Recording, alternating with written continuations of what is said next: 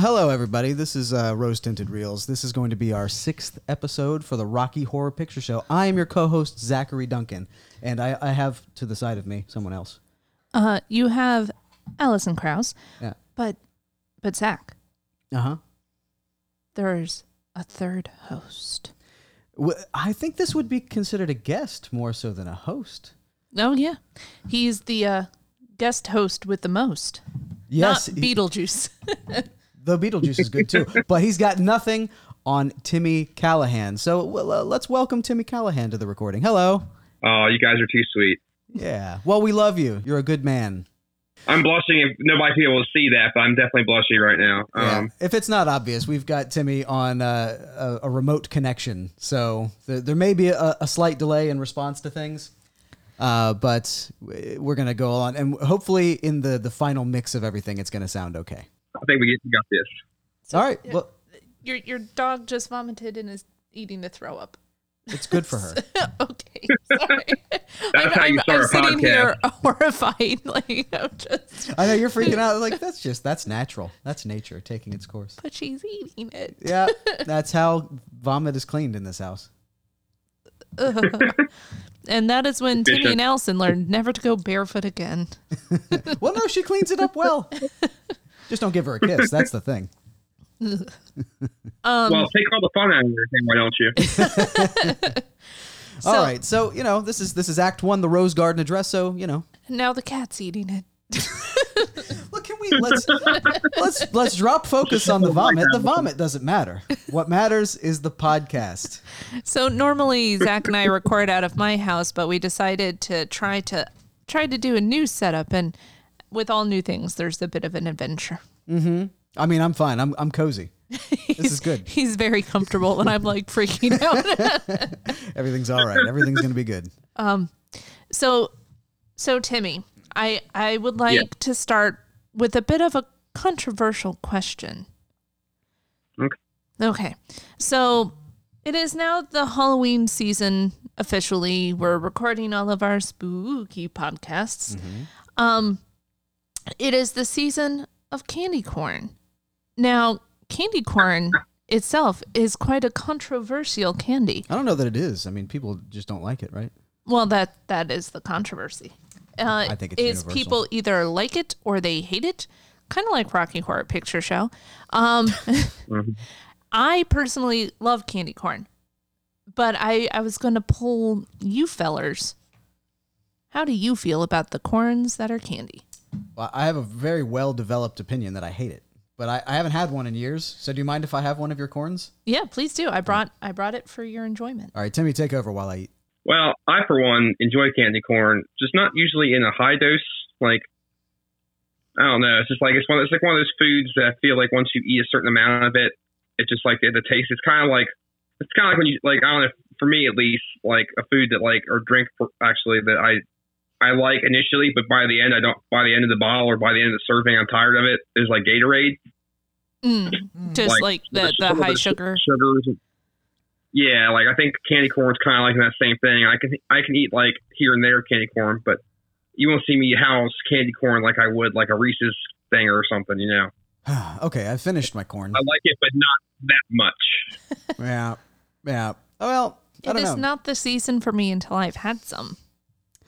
I can see it being a good traditional, like almost a religious ceremony to eat some candy corn. The sacrament of the candy corn. Yeah, exactly. I can see that being a thing, and I kind of like that idea.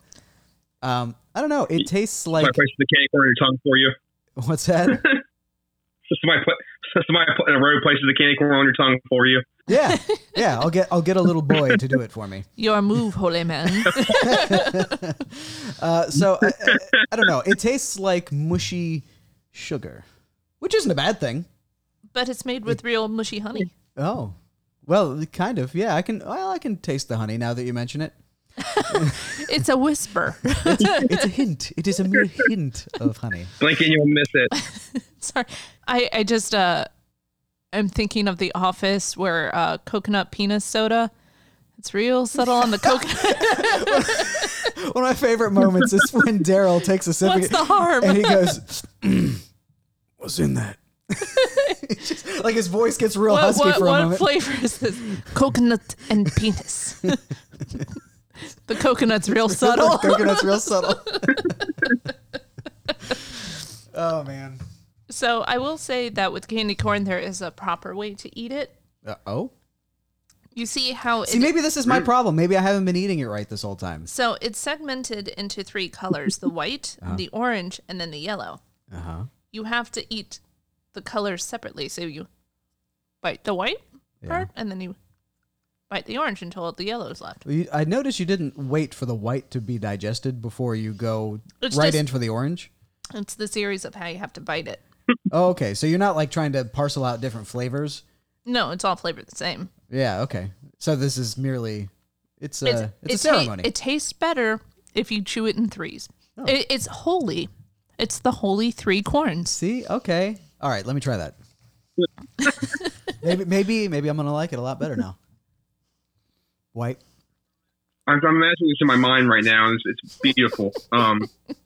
We've never had food on the podcast before. And we've talked a lot about it. We had a lot of food porn last episode. Oh yeah, Talked about cheeses, fish heads. prosciutto.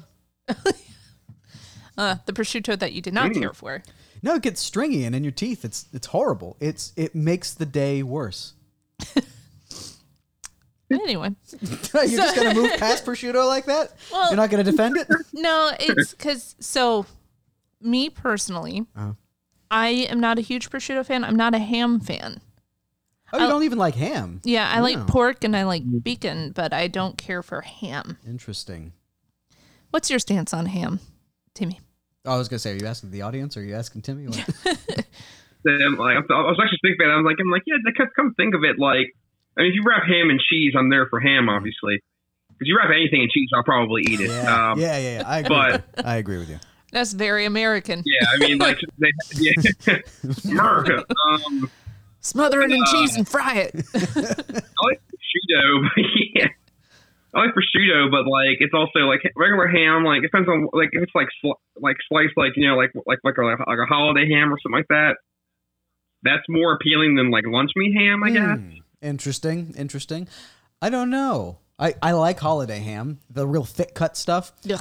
But the thin slice stuff, maybe it's more manufactured and maybe I'm revealing more of my Americanness. But I kind of like that. I like the very thin, single serving sort of ham. So, the sweetness of a honey ham is not something that I dig on. It's a personal preference. Also, ham is often paired with mustard, and I like Dijon mustard, but I'm not a big, like, yellow mustard person. Oh, okay, interesting. I'm only yellow. Dijon can take a hike. Take a short walk See, off of the a more long and pier. more we talk, I just don't think we're Food compatible. not food compatible. But I will say, prosciutto is... I am in the middle. Timmy likes everything. Yeah.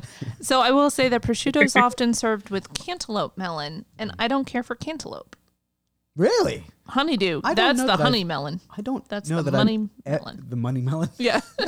I don't know that I've ever met someone that doesn't like cantaloupe. Oh, I don't. I hate it.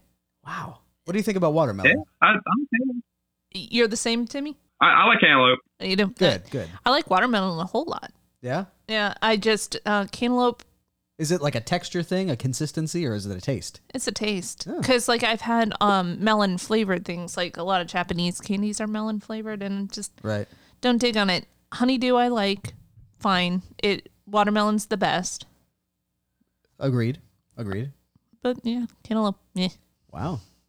This has gotten very controversial. More controversial than candy corn, I think. Yeah, well, This is a year-round a year-round hatred. issue.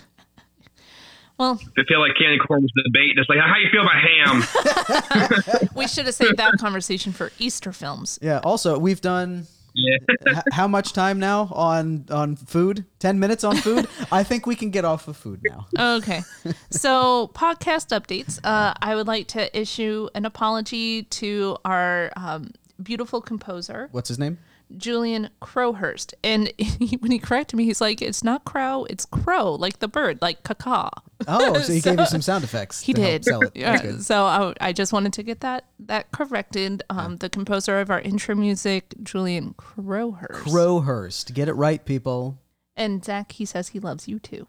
Oh, thank you, buddy. See, this is a guy I've never met, but I feel like I formed a connection. I like it. It feels good. All right. Well, so a little update from me.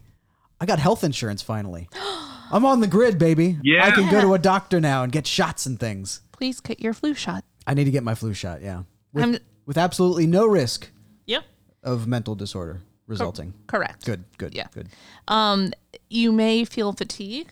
You may have a little soreness in your arm. Some people get mild symptoms, but they usually clear up within a day or two if you get them at all. This has been Dr. Allison Krause. Dr. Allison Krause, medicine woman. Medicine woman, I like that. And I did have a follow-up from our last movie, A Tale of Two Sisters. Do you mind if I hit you with a few follow-ups? Hit me with a few shots. All right. So, the thing wrapped up in the fridge, I did confirm elsewhere on the internet that it is a fish. Okay. It is a red herring. And it is a literal red herring. How beautiful is that? Because it meant nothing. It meant nothing to the story. It contributed to no twist or anything. It was just there. She got shocked by a fish. And then why did she drop it? Why did she get shocked by it? I don't know. It was smelly and Oh, you think that it was just the smell hit her in a wave and it scared her? Yeah, I mean, I kind of attribute it to the smell of when Wade, my dog, vomited. Like I had a very visceral, shocking reaction of gagging in my own mouth and that kind of thing. Yeah, and then my dog has to vomit next to you and make you feel right at home. Real welcome. Yeah, good. I'm glad she could do that for you.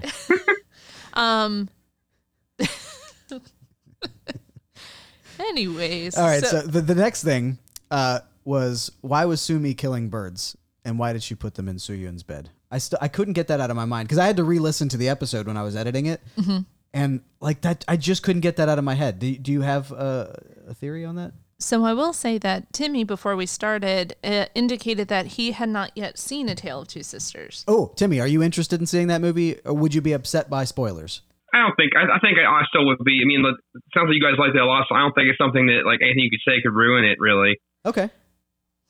He hasn't listened to the full episode. Yes. I haven't. No, I haven't. Well, I don't want to spoil the episode for you. You still have to listen to that. I'm just very agreeable. I'm like, okay. So yeah, the only thing I could, there's no way for me to describe an answer without ruining it for Timmy. So I'd prefer not to answer that this episode. Okay. All right. Fair enough. Well, then you may not be able to see. My next thing was a more plot revealing question. Mm-hmm. So I'm going to do it. When stepmom drags Soo-Yoon into the wardrobe, Sumi is sleeping in the adjacent bed. Mm-hmm.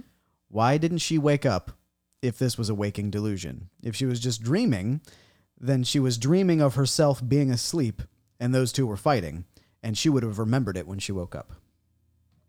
Again, I can't really answer that without spoiling. Close your ears, Timmy. Only one.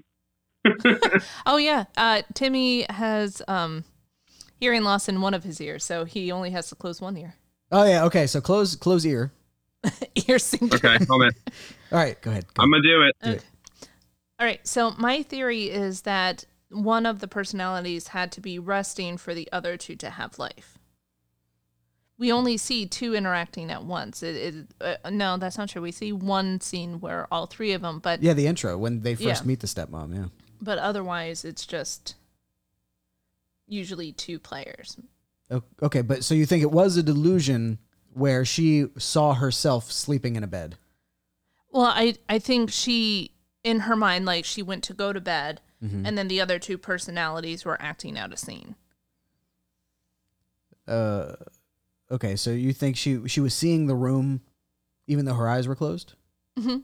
Like she was seeing a scene play out that was so real because of her delusions. And then she woke up and she was in her bed. So she could have been as the stepmom at that time and then woke up in her bed. Like she blinked, and so it could have been like a sleepwalking thing. Interesting. Okay. All right. I could potentially buy this. Now, how do we signal to Timmy he needs to... Timmy, listen again. Hey, I'm good now. Okay. Good. Welcome back. All right. So I think the tagline for the movie should be, "You'll enjoy this next time." Tale of Two Sisters. You got to watch it twice. Okay.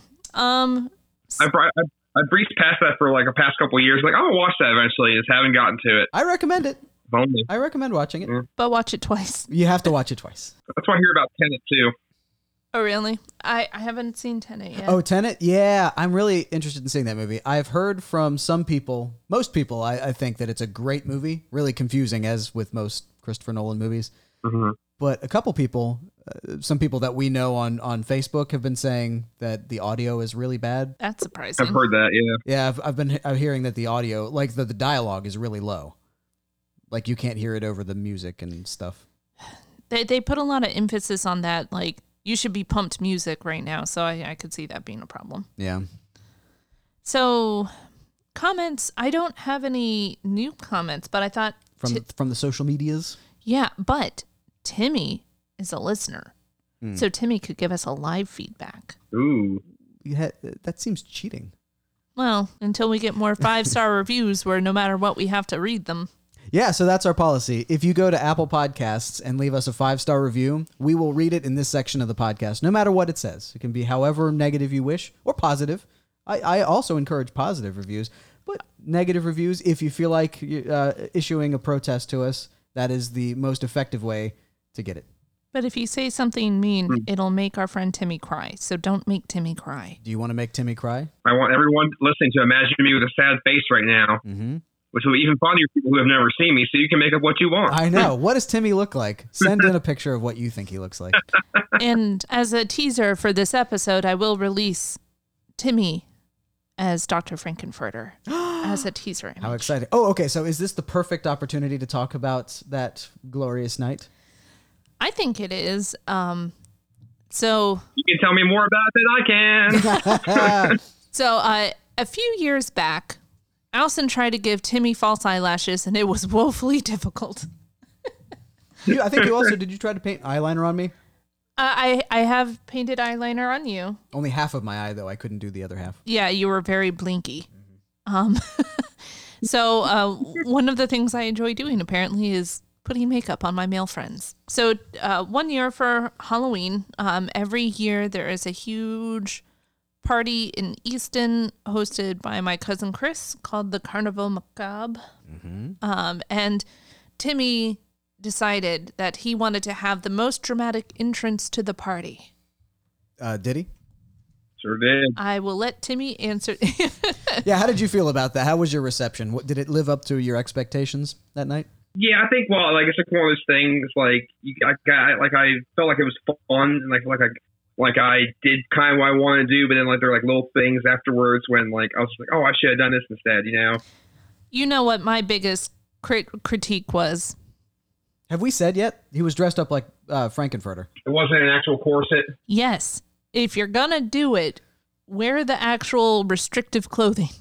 Okay, so what were you wearing in place of a corset? A glitter vest. A glitter. It was just a costume. It was a costume corset that just came with like the bag costume thing. But it wasn't shattering. It wasn't shattering your ribs, and so it wasn't authentic. That was my critique. Yeah. Yeah. No. and we know Al's love of doing that. So I do love which actually is funny you mention that. Yeah, it's funny you mention that because actually I was talking with my lady Alicia about like Renfest not being a thing, and she's saying like well, sadly I'm still mourning that, but she was like her mom tried to cinch a corset for her, and she was like it's not right enough because her mom is a very thin person, like you know she's not like you know I mean like you need to have the determination to cinch a corset as Allison knows.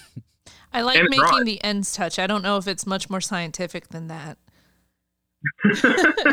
I don't know what that means. I told her, I said, what? I was like, you ever need somebody to cinch a corset in like tight? I know just the girl who can do that and will love doing it. Yeah. Does she like breathing? Because that's not a requirement in my world for corset wearing.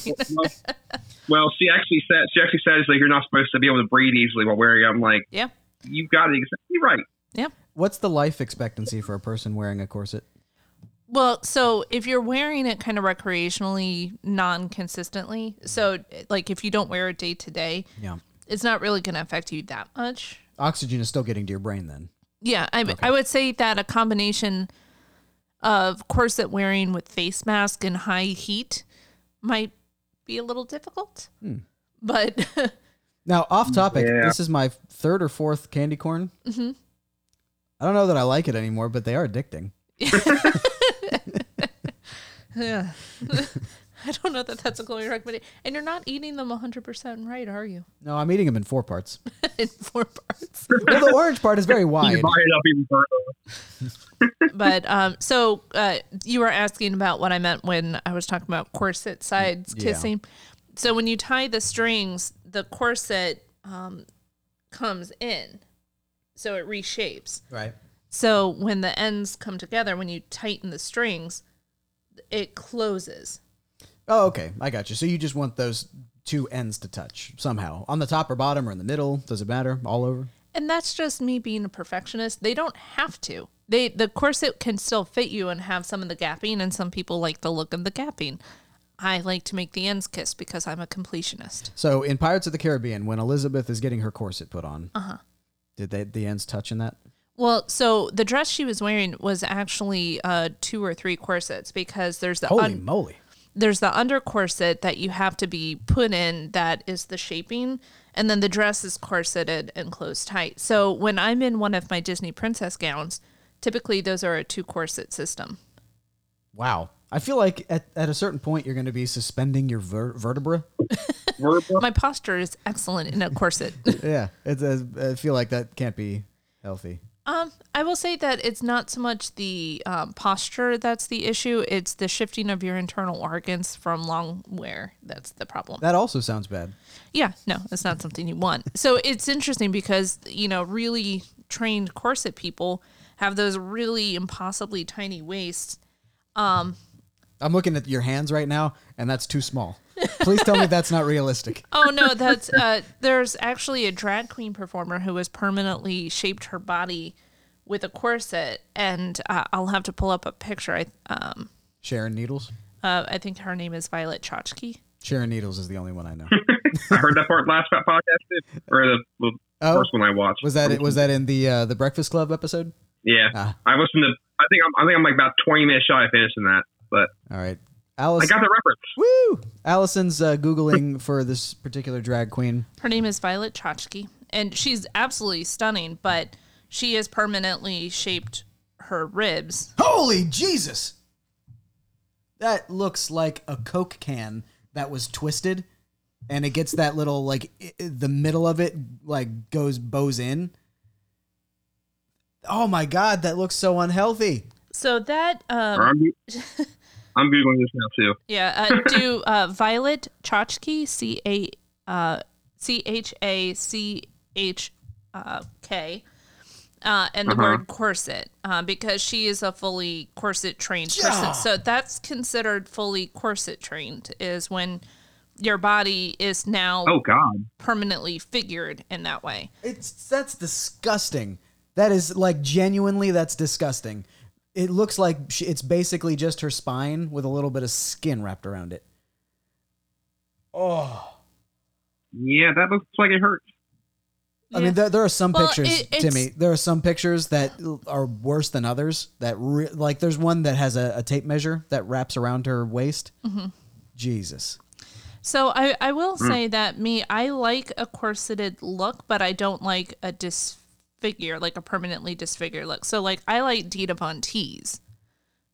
Excuse me? Dita Von Teese, she is a burlesque performer. Okay. She used to be married to Marilyn Manson, Of course. but she wears kind of, I don't think she's permanently shaped. Well, she looks like a human being right there. That's all right. Yeah, I mean, skinny, but so she has some of the shaping, but hers is more like a pinup kind of look to her. So this is very much in topic with the yeah, Rocky Horror Picture Show. But no, Dita Von Teese is, I just think, one of the most stunning people on the planet. Yeah, that's fine. She looks healthy-ish. I mean, obviously skinny and probably, diets to an extreme measure to look that way, but she looks like a human. Mm-hmm. What was the other one? Violet Chachki? Violet Chachki. Needs help. So once you get that kind of shaping, your organs have shifted. Yeah. So I don't know that there's anything you can do. It's like that neck elongating jewelry. Once you get to that certain stage, I don't think there's coming back. It would definitely, I think there would be a really rehabilitative process to come back from, especially the neck thing, because you're not making your spine longer, your neck longer. You're just putting gaps in between The vertebrae. Yeah, and so your neck would probably flop over something, and you just need to give it time to Kind of like a fighting giraffe. mend. Oh my god. They should have a sport now called fighting giraffes. All right, this is We're just getting silly. I was going to say we may be wandering into a territory some might consider offensive. Yeah. Well, giraffes, in Rocky Horror Picture Show, thin in the air, thin on the ground. Yes. Trim all around, really. So anyway, 1975 is when the Rocky Horror Picture Show came out. And also when Jaws came out. We've already done this year. Yeah, so I was hesitant to add any more history because we already kind of touched on that. We did, but I think I found new facts. Ooh. New events. Go on. All right, so Timmy, did you find any events for 1975 that you'd like to share? Literally the first thing I thought was Jaws 2. I think, wasn't it 75? There's some other movie that came out in 75. It's all movies to me. I'm like, oh, this movie came out this year, and this year. And they're like, how do you know that? I'm like, I don't know. Hey, that's just who you are. And that's a good thing, man. You're on the right podcast. Indeed. No, to answer your question, no. Okay. All right, so I've got a couple more things. One Flew Over the Cuckoo's Nest. That was a good one. Well, that came out in 75? Yep. Well, interesting. Because in 75, Jack Nicholson won the Golden Globe for Chinatown. Mm-hmm. So he must have done Chinatown in 74 and then Cuckoo's Nest in 75, which I have seen Chinatown, but I have not seen Cuckoo's Nest. We'll have to watch it Cuckoo's Nest because is terrific. it's such a good movie. All right. And book. Well, also the prequel series that they're going with, the Ratchet, is out now too. So You said that's a TV series or that's a? Yeah, it's Ryan Murphy, the gentleman who did American Horror Story. Ratchet is following the character of one of the nurses in One Flew Over the Cuckoo's Nest. Yeah, I'm familiar with that character. I just know of her. Mm-hmm. Nurse Ratchet. Yeah, so they made a TV series. What network is it on? Netflix. Netflix? it's Netflix. I'm really excited to watch it, but I'm prepared to be uncomfortable Why is that? because she's a very uncomfortable character. Oh, okay.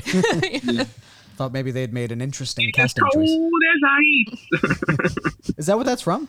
No. Oh, okay. I was going to say. No, but, I just remember that from the Chappelle Show. different decade. I remember it from SNL. What skit was that? Oh, yeah. Dana Carvey does a song called Choppin' Broccoli, which is making fun of the She's as Cold as Ice song. Oh, okay. I have not seen that. Yeah. Any golly way. So the other thing I have is that Muhammad Ali TKO's Chuck Wepner in 15 for the heavyweight boxing title. Mm. I don't know what any of those words mean. I know what a boxing title is. That means you've won at boxing. Yeah, but do they actually give you a title like this is Mr. Isn't it a belt? Mr. Boxer Man, Mr. Heavy Timmy, Boxer? Yeah. you watch wrestling. Is it the same as boxing? Well, the belts are like, it's a very similar design. Oh. All right. He followed me. like I meant the belt. Well, yeah. Yeah. All right. So that's interesting. Anyway, I know who Muhammad Ali is. Didn't he float like a butterfly and he would sting like a different colored butterfly? A bumblebee. That's the one. Mm-hmm. The other thing with wings. Yeah. Yeah. The other winged insect. Yeah, one of those things. All right. Well, that's interesting. Actually, no. My page cut off. I do have more. Faked you out. So Suckers. Microsoft was founded as a partnership between Bill Gates and Paul Allen to develop and sell basic interpreters for the Altair 8800, and that was in 1975. I mean, come on. How cool is that? When did they invent the complex if that only was the basic? Now you're being silly. Okay. At a certain point, they did invent Visual Basic, and I actually learned on Visual Basic when I was in high school. So there you are. So take that, What are you going to do with that? Nothing. And on May 17th of this year, Mick Jagger punched a restaurant window and had to get 20 stitches. What did the window do to him? I don't know. It didn't expound on the story. So I know no more details on that. So I will say that it's funny. I'm I'm assuming it was like a fast food restaurant or something like that. Or Could have been. Yeah. Applebee's, maybe. Yeah. I could not see Mick Jagger at Applebee's, but now I want to make a little mental picture. Wouldn't that be great? But it's funny he wasn't at Ruby Tuesday. That's the Goodbye, song. Ruby Tuesday. Or is it Goodbye, or is it? Yeah. I know it's. I know the song. I can't remember. Anyway. Can you sing? Can you sing a bit, Timmy? Oh, you don't want that. Look, I keep trying to get Allison to sing whenever she thinks of a song, and she will never do it. I feel like you need to try. Well, give it a shot. I don't know that song best do that. Like if you want to do some Beastie Boys or some Weedus, I got you. But intergalactic planetary. All right. All right. So that's all I have for 1975. If you want, we can move along straight into the next act, Act 4, in which we give a movie synopsis of Rocky Horror Picture Show, and then we talk about timestamps. Let's do it then. So one of the things that I would like to say is that Zach and I watched the U.S. version of the Rocky Horror Picture Show. The U.S. release did not have the very ending song of Superheroes, but as far as I can tell, that is the only difference. I found that out today. What kind of drunk maniac? Why did they make two different versions and cut out a song? I don't know. now, That's so odd. Yeah. It's a musical, and they're going to cut out the ending song? Well, the song doesn't have the same kind of fun impact that I would say the other songs have. Oh, have you listened to it? Oh, yeah. No, I know all about that song, and I know, it. Rocky Horror Picture Show is definitely one of my guilty pleasure movies, and Why guilty? Well, we'll get into All right. it's but so I just wanted to make sure that if our listeners are following along, that is the version that I assigned for us to watch, just because that is the one most likely people have seen if they've watched it on TV. Yes, indeed. At least in this country. Yes. In the U.S. of A., the great American outdoors. Come here. Look at our national parks. I don't know what I'm doing. So, in other... nobody's allowed to come here. Did you know that the actress who played Columbia, Little Nell, or Nell Campbell, she worked in a shoe shop with Freddie Mercury? Did I know that? Yeah. Holy shit. No. And she was awesome. discovered as a street performer and given a job in the stage production of the Rocky Horror Picture Show with Tim Curry. I didn't know that. Did you know that Tim Curry got to meet Prince Charles and Princess Diana because she loved Tim Curry in the movie? And Curry recalls that Prince Charles only vaguely recognized him from seeing him on television, but Princess Diana told him with a wicked smile that Rocky Horror had quite completed my education. Wow. Now, I don't know what that means, but that's very interesting. It's one more reason why Diana was amazing and Charles sucks. Did you know that originally Frankenfurter was supposed to actually have a German accent, but O'Brien was like, no. It sounds much better if he tries to sound like the Queen of England. Yeah, he said he mashed up the Queen of England, Queen Elizabeth, and his mother's telephone voice. I wonder if that's like customer service voice. Yeah, it's a very kind of loud and overly enunciated voice, like this. What's your problem, Rocky? Oh, Rocky. Okay, so Yeah. the next trivia that I have is that Barry Botswick pounds his fist on the table during the dinner scene and accidentally pounded on the hand of Susan Sarandon. Poor Susan. And so her reaction is real, and she was very upset. But she got her revenge by, quote, accidentally stepping on Botswick's foot with her spike. Bostwick. Bostwicks is what everyone knew I meant. With her spike heel during the floor show scene. And his reaction is also visible in the movie, and he was in pain. That is hilarious. I never knew. So originally, the movie wanted to be like Wizard of Oz. And before we met Dr. Frankenfurter, the film was supposed to be in complete black and white. Ah. And it was only when we met the good doctor and the first bit of color we saw was supposed to be his lips, that we were going to then be drenched in color. And it was supposed to be a metaphor for their life was very bland until they had this colorful element thrust upon them. Indeed. And actually, I believe in one special edition DVD set, they included a cut that was similar to that, but it just went right into full color. And so fans said that it wasn't good enough. that it should have been more like the original, how he had set it out in the script. But that is interesting, and I wonder why they chose not to go that way. The producers thought it was confusing. It was confusing. Mm-hmm. It wasn't apparent the true rationale. Wizard of Oz did it? Yeah, but she went from Kansas to a much more gay place. I wonder if that's where the expression "friend of Dorothy" comes from. Probably. Anyway, Rocky Horror Picture Show was a commercial flop. Yep.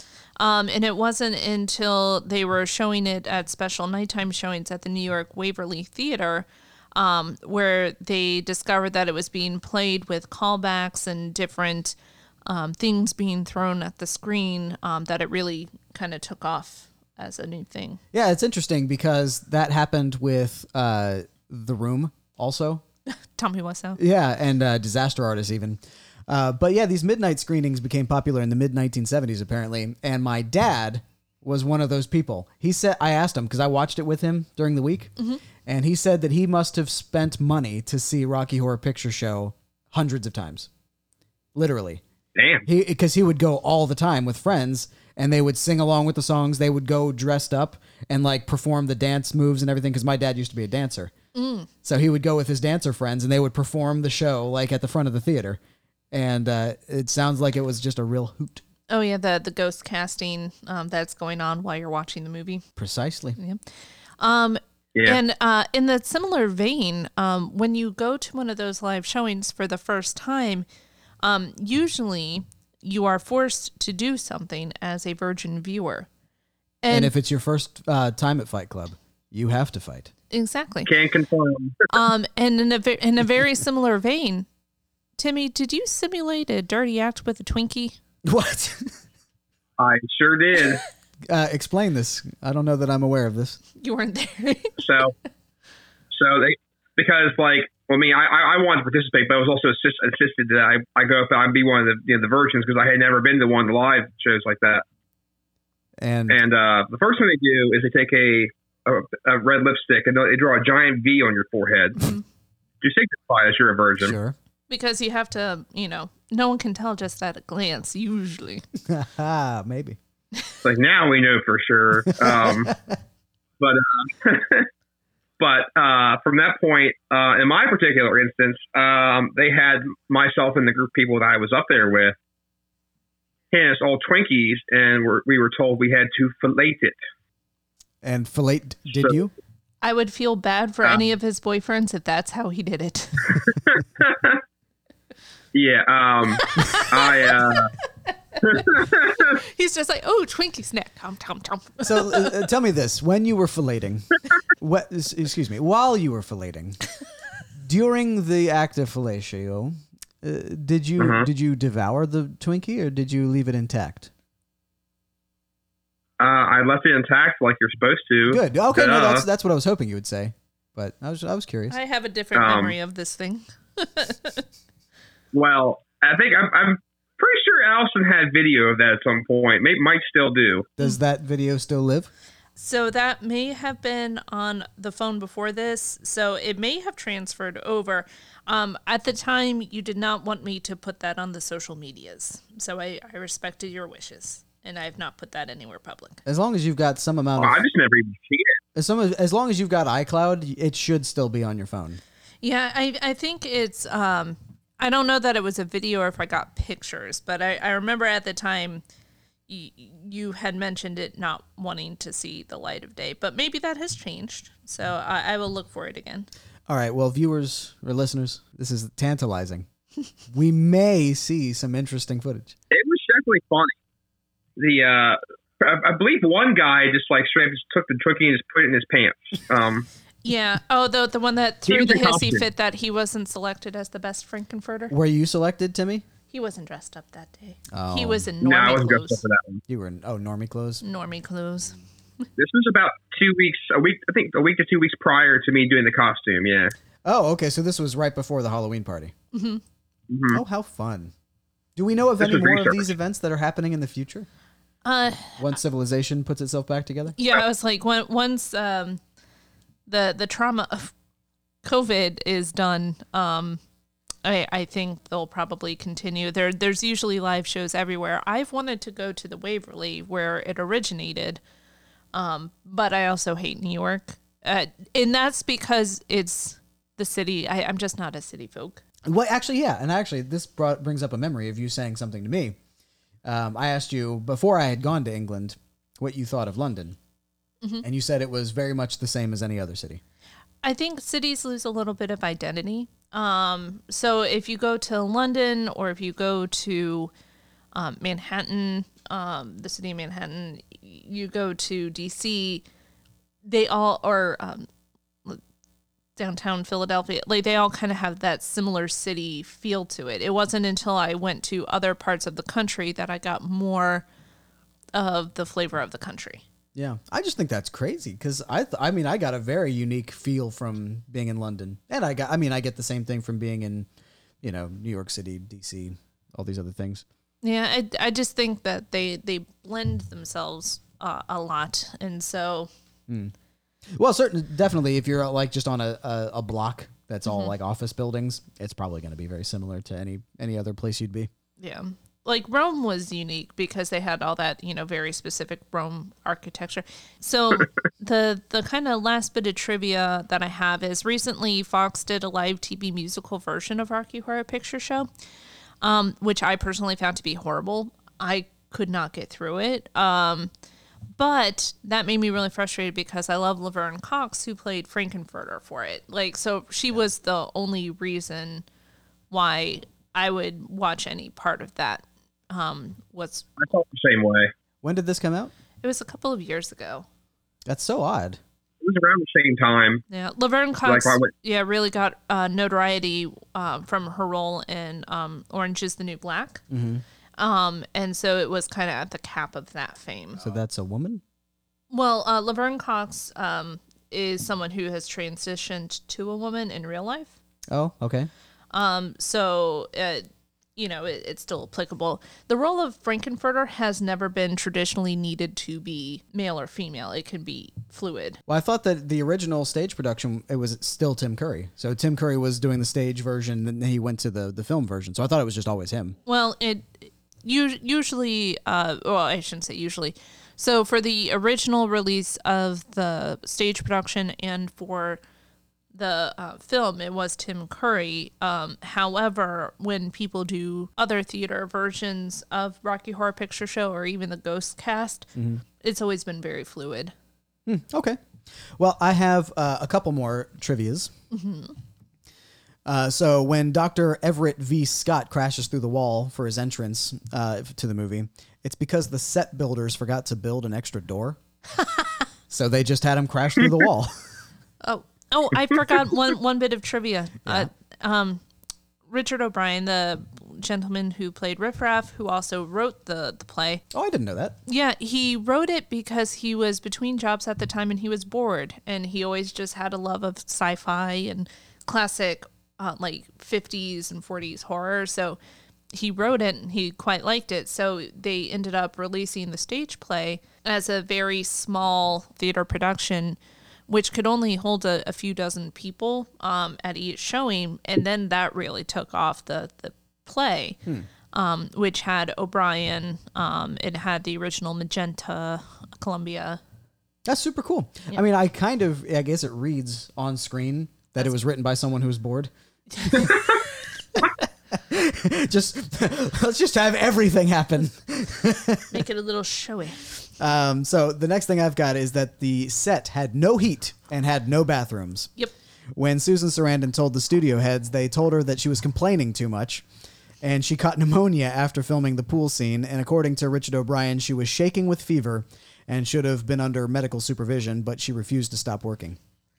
She's a beast. Yeah. Good for her. After being told you're complaining too much and you have pneumonia. Speaking of that kind of stuff, have you guys seen the Curse films documentaries on Shudder? No. No. I don't have a Shudder subscription. You have mine. Well, I didn't want to abuse it. It's not abusing. Oh, but, okay. Well, it's not really, they're cool to watch, but, it's like, a lot of they talk about, especially, the 70s and the early 80s of, filmmaking, how, it was kind of like the Wild West and, like the what safety practices there are now, and that reminded me of that because like that kind of thing wouldn't happen now, not by a long shot. Yeah, oh, definitely not. But I mean, yeah, what a trooper, what a pro. You know, we were talking about in Sleuth how Laurence Olivier like cut his hand on some glass and just kind of kept going. Yeah, he put a cloth on it and kept doing the scene. I mean, pro move for both of them. That's awesome. Good on you. Yeah, as the Australian viewership would say. Apparently, Steve Martin auditioned for the role of Brad Majors. I am so glad that it was Barry Bostwick, though. Do you not like Steve Martin? No, I adore him and love him so much. Yeah. But there's this uptightness to Barry Bostwick that... You don't think Steve Martin can pull off uptight? Steve Martin's uptight in the same way my dad is. God, I hope my dad just listen to this.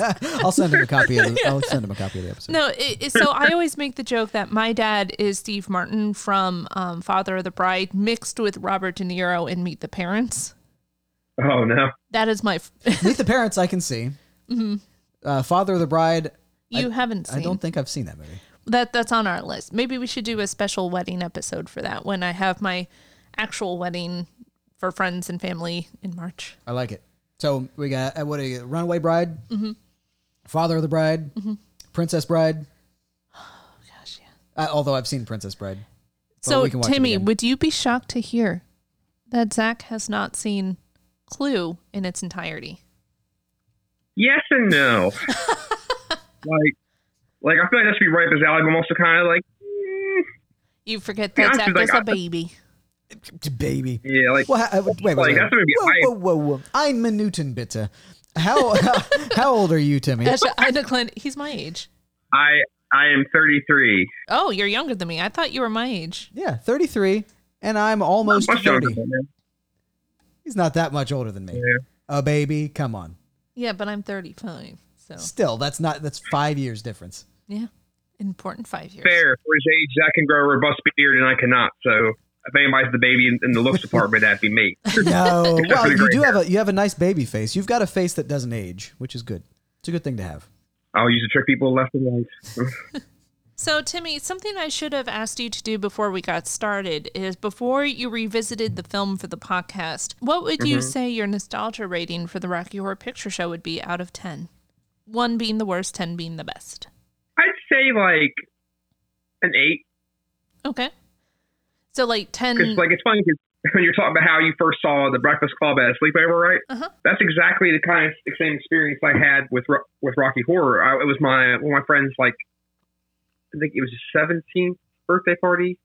Yeah, 17th birthday party. We were hanging out at his house like in high school, and one of my friends brought over a copy of Rocky Horror Picture Show, and like we watched like just of like just doing what teenage boys do when we were. Obsessed with Jackass, CKY at that time, doing slightly stupid things. Then we proceeded to watch like skateboard videos. Yes, see, that's what I'm saying. He's not that much older than me. That's exactly how I was spending my teenage years. CKY, Jackass. Yeah. So I just imagine you guys were taping each other while watching Rocky Horror Picture Show. It could have been the case. Dangerous sexual acts. Well, it was like late in the night. So I think we were pretty much right. So I think I was asleep right after it was over. But like right before that, we watched like Cheating Songs Up in Smoke, and like it was just like a cult film like night apparently. Timmy, were you partaking of the pot? Were you smoking the pot? Oh no, that was so convincing. So convincing. Like we were the lamest bunch of skateboard punk rock teenage kids. Like none of us touched any of that stuff. I mean, we didn't even start like. I think we hadn't even started like drinking yet at that point. You were just listening to Sum 41 in the basement and being cool. Yeah. Yeah, you're describing my childhood. I loved it. Look at my 70s punk rock or my 70s flowy hair that like me and 10 other guys had at the same time. So I never had that. I did at one Look how different we are. For the longest time, I did rock a bowl cut for some reason. That was what my mom gave me when I was young, and I just never... that's why you're rocking it. That's what my mama gave me. That's what my mom... It's what my mama gave me, and I just didn't want to cut it. Yeah, I didn't really change my hairstyle until I think I was in like high school or something. And And you actually went to a barber or a hair cuttery. And I was like, give me something from this century, please. I'll take whatever's fashionable. I prefer not to look like Danny from The Shining. Okay, so I've got one more trivia, and then we can move on to the movie. So the last piece of trivia is that the green surgical gown that Dr. Frankenfurter wears has a pink triangle over the heart. Mm-hmm. And the triangle was used by Nazis in concentration camps to denote that the wearer was a gay man. Mm-hmm. But it pointed downward. So a pink triangle pointed upward is often used as a symbol of gay pride. That's actually neat. I knew that there was the mark there. And because of my knowledge of World War II history, I assumed it had something to do with that. But Bad Allison did not look into it. Oh, can't believe you. But I appreciate the kind of... I like anything that slaps the face of a Nazi. Sure. That's a good tidbit. That's a good gay pride, anti-Nazi tidbit. Mm-hmm, mm-hmm. And you don't get many of those in combination. So I have a thought. Yes, expound. So after talking to you about your disapproval of classic rock, or not disapproval, I should say. Disapproval. You just don't think it rocks harder than rock. It's not as hard or as heavy as modern rock. And I stand by that. But based on that, and a couple of other factors, I was having trouble discerning what I thought your real rating will be after watching the film. And I think the more I thought about it, we may be in 5 out of 10 or 6.5 out of 10 ballpark. So I think that your score may range in that. Okay. So I think it's very, this is really funny to me because you saying that there is nothing but classic rock in this movie. Mm-hmm. I didn't actually identify it as rock. As rock, no. I didn't even quantify it as rock. To me, it just sounded like a musical. It didn't sound like rock at all to me. And that just it reinforces my theory. Old rock, it just doesn't. It doesn't. Not even Sweet Transvestite. Come on now. Well, when we go back through it, you can pick it out and make your case as to why each song should be rock. Mm-hmm. And maybe I'll soften on some of these. But I honestly, I didn't clock any of these songs as rock. So if you didn't clock it as rock, clocking as rock is a fun thing to say. Yeah. I'm curious about your scores then. So I may be very off base. So I think personally, the value that you're going to have in it is strictly based on Tim Curry's performance, because he is what I would think you would find an adorable kind of antagonist. Like on a Cartman level. We'll see. Should I reveal that yet? No. Okay. No. I mean, I can. You want me to reveal? Timmy, I think that we should have a vote. Should I reveal my feeling toward Dr. Frankenfurter? I'm interested, but also if it's like part of a bigger monologue later, I don't want to get a tidbit. I have to wait for it. I don't know. It's not necessarily. It's just that we try not to reveal my feeling of the movie too much until up front. The very end. Yeah. Yeah, I kind of pepper my opinion throughout the movie, and then we talk about it and rate it at the end. But I still have to give my prediction ahead of the viewing of the clips because you've already seen it. You're nostalgic for it. We already kind of know where you're coming from.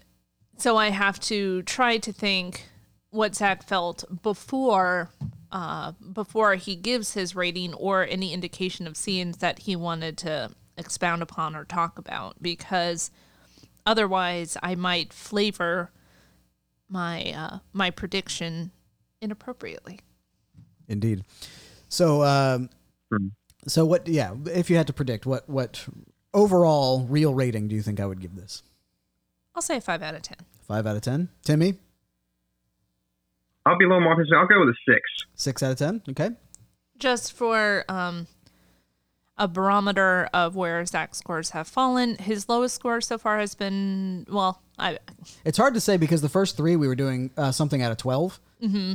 And now we reduced it to 10. Yeah. And I'm making a case. I feel like we should make it out of 100 because I realized how limiting our scoring system is. Well, you can do a 0.5. I mean, you can do a decimal place. I mean, that's essentially the same thing. Yeah. So I still say a 5 or a 5.5 out of 10 is my prediction for how you felt about this one. Okay. So let's get this going. All right, let's get into the movie. And again, we are doing the U.S. release version. So the very opening, it's actually more of a little bit of trivia. The very opening, the lips that you see are the lips of the actress who played Magenta. Oh, that's I actually knew that one. That's a good tidbit. But just I forgot one of my trivias. None of the actors got royalties from the DVD sales. Oh. And Susan Sarandon has talked out about that. She thinks that's horrible and wrong, and thinks that people should be hanged. She didn't say that part. But I was like, that doesn't sound like Susan Sarandon. She's usually very pro-peace and very not on this occasion. humanitarian. She wants to go to war. I will also say that, personally, I love Susan Sarandon. I think she's the bee's knees. I saw her in a movie with Nat Natalie Portman? Yeah. I like that movie. I don't know that I've seen her in many other things. Oh, she was in an episode of Pickle Rick of Rick and Morty. I was like, That's right. Yeah, she was the therapist. also, originally, the Patricia Quinn, who played Magenta, was supposed to be singing the science fiction double feature, but the producers liked Riff Raff's voice for it more. So Patricia Quinn would sing it during the stage show. That's so weird. But Riff Raff was singing it during the movie. So wait, you said this was the movie producer that made this decision? Yes. See, this is why movie producers just you're not an artist. Oh, don't weigh in on this. They also offered a bigger budget for the movie if O'Brien would cast like known celebrities. Right, yeah, of course. And a smaller budget if he went with fully only the stage performers. So he met them in the middle for a moderate budget. And cast Sarandon and Bostwick because of their notoriety to get people in the seats. If movie producers were good at creating movies, they would. They don't. They're the money bag. Just stay over there and give us money. Let the creative people do what they do. Duncan 2020. I love it. This reminds me of Moulin Rouge. Yeah, it does. Anyway, sorry. That was my little soapbox for a moment. Okay, so who's got the first timestamp? Allison, what's your first one? So I was just going to say that the opening song, this is actually one of my favorite songs in the entire film, is the opening song, science fiction double feature. Now, I noticed that doing my timestamps for this movie was difficult because it's basically like, ooh, I like this song. Ooh, I like this song too. There's not as much dialogue to kind of dissect. Yeah. So, just the opening song. My first stamp is at 5 minutes, 10 seconds. Timmy, what's your first one? Mine's the same. It's 5 minutes, 26 seconds. Okay, so we'll probably hit that. We'll probably hit both at the same time. So what I want you to look is at the Reverend and the groundskeepers. All right, Reverend That's and groundskeepers. exactly what. Oh, yeah, because one of them was Tim Curry. Well, and the other two are Riff Raff and Magenta. Ah, okay. I mean, I noticed it on the first viewing, but that's because I knew who Tim Curry was. So it's the wedding scene. Everyone's like clapping and cheering for Betty Monroe and her husband. And the grandparents, yes, all the close family. And they look very much like that painting of the farmers. I think Yeah. it's called American Splendor. Yeah, I don't remember what it was called, but it does look a lot like that. I think they were going for that look. Yeah. So my next clip is at 5:50, which we may hit with if we just keep playing because Timmy's clip. But Oh yeah, Timmy, what did you have something you wanted to add to this? I guess we really did it, huh? Oh no, I was just like, I that's exactly why I picked that clip because it's like it's kind of like I figure it's probably like one of those like throwbacks, like within like to the stage play of how stage plays typically have different characters portray different or different actors play different characters because they have a small cast. Yeah. It's kind of like it's probably a throwback to that. Like, Oh, that's how interesting. you see them as Yeah, that's a good observation. there's meaning like so like that's probably why that's probably like a little nod to that. I'm guessing. Yeah, Yeah, I very thought cool. that was really cool. Well, because isn't the writer of the play and or the movie, wasn't he all about old horror and sci-fi, and he was just trying to get in as many references as possible. So I would bet that was a very conscious decision. yeah, so O'Brien, who is also the character Riff Raff, he's the one who wrote and. Did he direct this one? I believe so, but I will. It was directed by Jim Sharman. It was written by O'Brien. Oh, okay. All right, so we are now at 5:50. This is someone's next. That was me. I just wanted to point out, this is the first time that we really see the douchiness of Bostwick. All right, Bostwick, away. Well, I guess we really did it, huh? I don't think there's any doubt about that. You and Benny have been almost inseparable since you met in Dr. Scott's refresher courses. Well, to tell you the truth, Brad, that was the only reason I showed up in the first place. Okay, you guys, this is it. So one thing I'll also mention is that all the wedding guests are also in the scene for Time Warp. They're all the party goers at the mansion. Oh, okay. Uh-huh. Making most of that cast. Yeah, I'm trying to find one that I recognize. Well, the most identifiable. Also, I didn't understand what it said on the car. It says, "Wait till tonight." She got hers, now he'll get his. I didn't understand that until I was an adult. Yeah. Oh, okay. I thought you were going to say you still didn't understand. No, I understand it now. Yeah. They're talking about intercourse. Intercourse? Intercourse. Well, now what is that? Sexual relations. Oh, okay. I got you. Wait for marriage. That's what. Yeah, that's what happens. Marriage. That's what happens after marriage, right? And then never again. Yep. That's what I hear, at least. Allison's giving me some kind of look I can't interpret It's- appropriately. I don't know how to answer that question as a newly married lady. Oh, you don't want to own up? All right. I'll ask no questions. So He's in that demographic now. So my next timestamp is at 9:39. Did this coffin seem oddly sized to anyone else? I'll tell you once we get there. What's your next timestamp, Timmy? Oh, mine's not till like 19 minutes in. Okay, good. All right. So you said it was 9 what? 39. 9:39. When Columbia, Magenta, and Riff Raff bring in a coffin for some reason. I guess after the wedding, there's a funeral. All right. Doing a bit of singing here. Double book. All right. It looks like a child's coffin. Yes, that's definitely a child's coffin. that was all. I was just like, it doesn't seem correctly sized. Oh, it's correctly sized for the little child inside of it. Which, how depressing. Yeah, I would say that's probably a toddler. Oh, Yeah, 9, 10, maybe. No, 7. I regret the timestamp. All right, what's your next one, Allison? 1356. 1356. So this is my second favorite song of the movie over at the Frankenstein place. But this is where I had my note about the wet clothes and taking the toll on the health of Bostwick and Sarandon. Because you can actually see the heat kind of radiating off of them, like the steam, because they're so cold. Oh.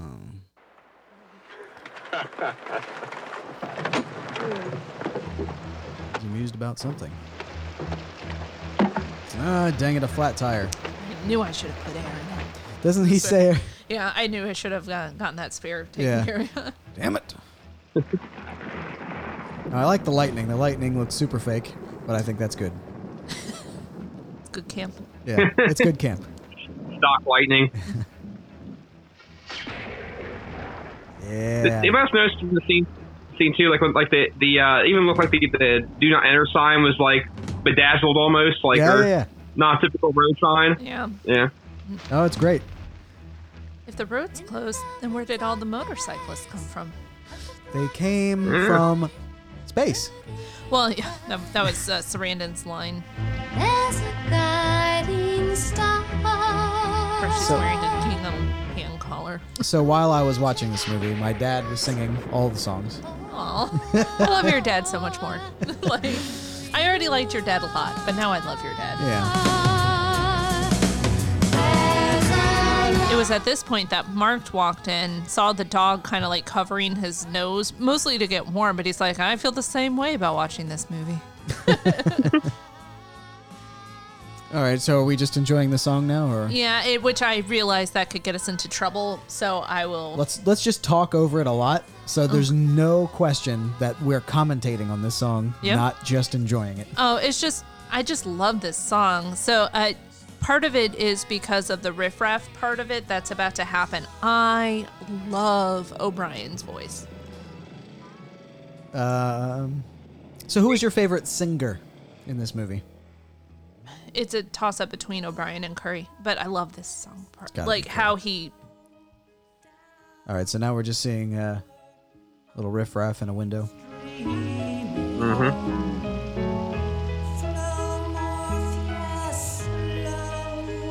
Not creeping at all. So is this rock? Is this classic rock? I think it has a rock feel to it. Timmy? I think it does, but yeah, it's not particularly like bombastic, but I feel like it's kind of got like that kind of ballad feel to it. Yeah. And definitely the meatloaf scenes are rock. We'll see. So I will say that I do have an enjoyment of that kind, like Rush, the lead singer of Rush, Riff Raff, and like the lead singer of Coheed and Cambria kind of have a higher tone voice, and I like that sound. Coheed and Cambria's got a very kind of, I don't know, what is that, 80s sound? Yeah, it's kind I of think like Rush. even like 70s proggy stuff. Yeah, like Okay. like kind of like Yes. So my next minute is at 1734 because I feel like it's my job to introduce every squeaking, creaking door in all of our horror movies. I like that that's your job. Well, I did the last movie, so now I know. I'm just Well, gonna... but I don't know how we can top the creaky door from the last movie. This one's pretty good. You think this is going to be a better creak than from A Tale of Two Sisters? It's a good creek. I didn't say a better creek. All right, let's see. Or crick if you're from Maryland. What? How dare you? Can't confirm. Oh, it just, I don't know if we heard it. Oh, I didn't even take it in. Hang on. Let me go back and do that again. All right, here's the door creak. Everyone get ready. Prepare your creaking detector. Solid creak. Yeah, That's a solid creak. we're going to have to add a creek rating. So I think I would still rate Tale of Two Sisters Creek higher than that. They really just let you savor the creek. Yeah, they did. They did. It was a hell of a creek. And I was going to say just like how uncomfortable Brad is in the scene. I always found his uncomfortableness very amusing. Oh, yeah. It's like, poor Brad with his uncomfortable approach was my dad. What's the patch on his jacket there? Can you see? It looks like a volunteer like fire brigade patch. Brad's so uncomfortable you can almost see the stick up his ass. To quote Gamora, who put the stick up his butt? That seems cruel. That seems cruel. It was probably explained by the fella, the narrator guy, the crimiologist fella. Are they in England, or are they supposed to have started the movie in England where they were getting married? Because these are two American men. I mean, a woman and a man. They didn't say at all that this was in England. They let the country of origin kind of be to our own surmising. I like it. That's good. Good for them. Well done. Much like Seven did later. What was that? Much like Seven did later, because Seven was purposely like didn't say where it was, it could be anywhere. But it definitely felt like New York. Yeah, it felt well. It felt Chicago, very American. Yeah. Yeah. Actually, I'm doing an Italian hand right now while I say it's American. It's a good. With Seven though, that big expansive field stretch, like I feel like they were very close by to that for it to be. It was New Iowa. York. They come from Iowa. You won't get that reference until we watch The Music Man. Okay. I didn't even know it was a reference. Yep. Thought you were just being weird. All right. Let's continue. When in doubt, it's usually Allison just being weird. So my next one is at 1910. What about you, Timmy? I was thinking 1930, just basically right at the beginning of Time Warp. Okay. So we may be at the same thing. It was just my 1910. If you're looking at the top of the banister, you just see Magenta hanging out up there.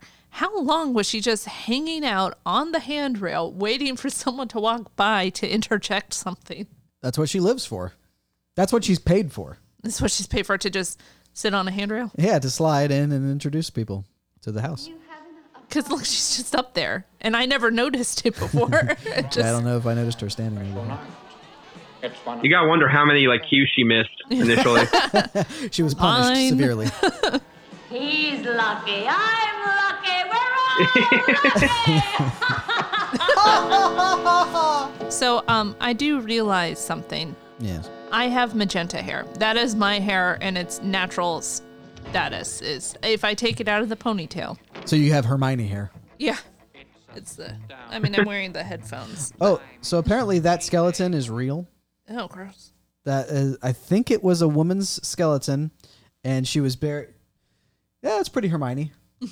Allison just took her hair out Loosed of my all of hair. its. Yeah, she loosed it. So anyway, the skeleton I think is a woman's skeleton, and I think she made the clock or she had it commissioned or something. I forgot. This was in the long. The list of trivia for this movie was almost as long as Jaws. That's because of the big cult followings of Yeah. the films. Yeah. So there was some bit about this. The thing that I remember clearly is that it's a real skeleton. I think it's a woman's skeleton, and it's a clock coffin. It's a cloffin. Cloffin. You made an Allison joke. All right, so you sorry. So you said, Timmy, that your next timestamp was 19 what? 30, because it's right at the beginning when they're going to the time warp. Ah, okay. All right, I'm going to play that now. Which is like, yeah, of course, like, The coffin. But listen closely. So this was supposed to be the lady singing? No, science fiction double feature. That was the one, okay. Keep control. He really does have good vocal chops. So what did you want to highlight here, Timmy? oh, I just don't know. Like, I mean, I think, like, it's like, well, I think this is the part of me where, like, the whole, like, outside of classics of the song, this whole, like, going through the house, like, before they get into, like, the whole, like, they get into the next part where they get in the room with all the Transylvania. It's like, you get, like, the real, like, old school, like, Addams Family, like, esque also kind of, like, you know, haunted house. It's where, like, a lot of, like, a lot of the real horror elements are kind of, like, are there, and then it goes more sci-fi after this. Mm-hmm. So I'll say that I knew this. This was the only song that I think that I had heard before watching the movie. So somehow this song was the public's favorite song and was exported into different either movies or whatever. But somehow I've heard this song. So my next time clip is 2341. What about you, Timmy? 2430. So 2341 is just, again, Bostwick being so uncomfortable. Oh, speaking of that, like the one thing, it's just like just during the time where there's backing up slowly towards the door is just hysterical. Oh, yeah, I think that's going to correlate too. Okay, so what is your favorite song in the movie? And, well, I don't even know. Maybe we should rate all the songs, but that's too much effort. Do you like the Time Warp song? Is that a good song to you? I think it's the most known song Yeah, why do you think that is? because it has a dance. It's like the Michael Scorn Michael Scarn? doing the Scarn. So Can you do the Scarn? Do you remember the moves? shake that hand, shake that hand. Tie some yarn. That's how you do the Scarn. There you go. Office reference, but so I think that this has a very danceable Monster Mash kind of quality. So I think that's why it's so popular. Now, my favorite song is Science Fiction Double Feature at the very beginning. We skipped by that. You didn't want to groove to your favorite song? Well, I tried to mention it, but then we kind of didn't watch it and kept going because I was talking about the lips part, and then we just kind of went for it. I didn't. I thought someone had called it. If I had known you wanted to keep watching it, I would have. Oh, it's okay. A lot of this is yes-anding. Yeah, but you don't have to do that. You can yes no me. Yes, no. By no means. So, what about you, Timmy? What's your favorite song? Oh, Sweet Transvestite, hands down. I think that may be mine too. I don't remember all of them, but Which is like it gives to Frankenfurter is just epic and like it's like catchy. And he just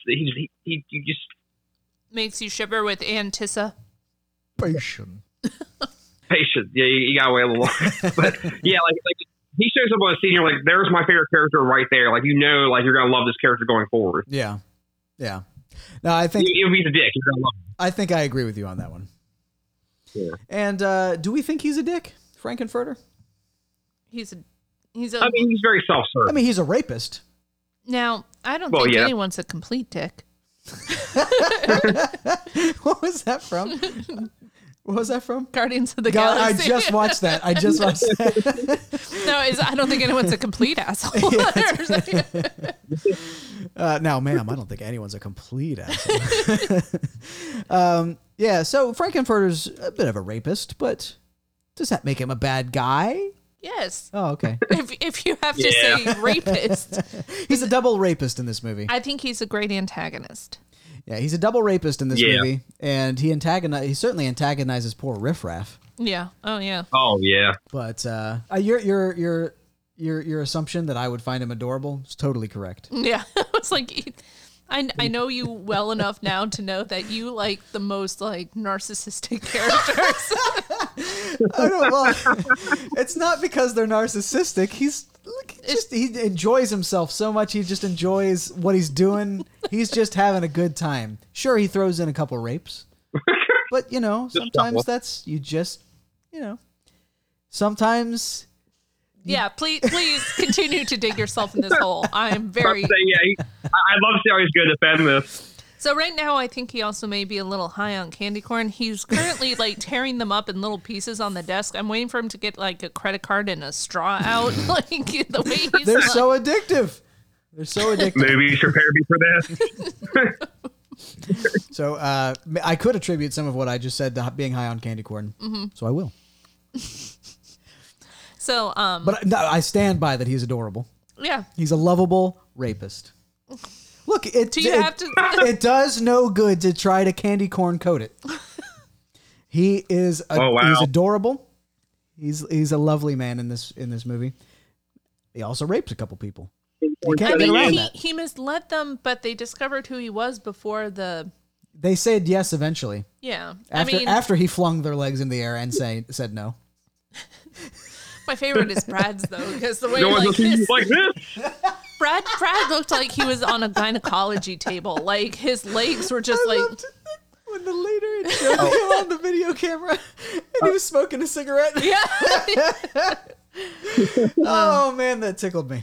The best part was like I think Brad's streak was higher than Janet when he got flung legs up. Yeah, that's like the best part of it. It's so funny. So my quote when he initially was attempting to rape Susan Sarandon's character. He wasn't attempting to rape. He was just forcibly wooing her, if you'd like. Yeah, I mean, it just eventually she does consent. Yeah, after saying no and I don't want to do this and stop it and all these other things. Yeah, but as women, we're expected to just like. Oh, I don't know. I'm now saying Allison's getting. No, I am very, very strongly anti-rape. I am very strongly of the opinion that no means no. Especially when it's said in a very serious way, which Susan Sarandon did. Yeah, and absolutely in real life, not in a musical comedy. I would insist that no meant no, and he should have respected that. Yes. I don't have a but. Oh, okay. I just wanted to clarify that I agree that in this instance, it's kind of like a.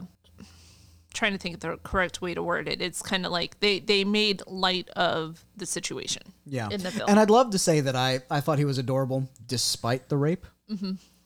But the rape scenes were the funniest. It's just the weirdest thing to say.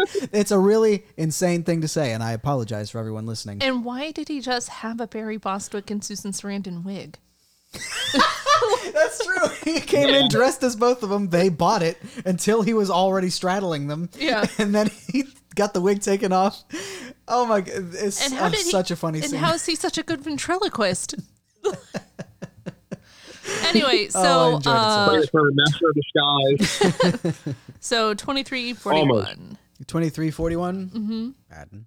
I think we were all queued up. We were just getting there. Just again, how douchey is Barry Bostwick? Oh yeah. Say something. Say, Say. do any of you guys know how to Madison? It's right. I thought that it was. That was all I had for that, but that really we can keep it playing because it's about to lead into Timmy's and my favorite entrance, I'm sure. So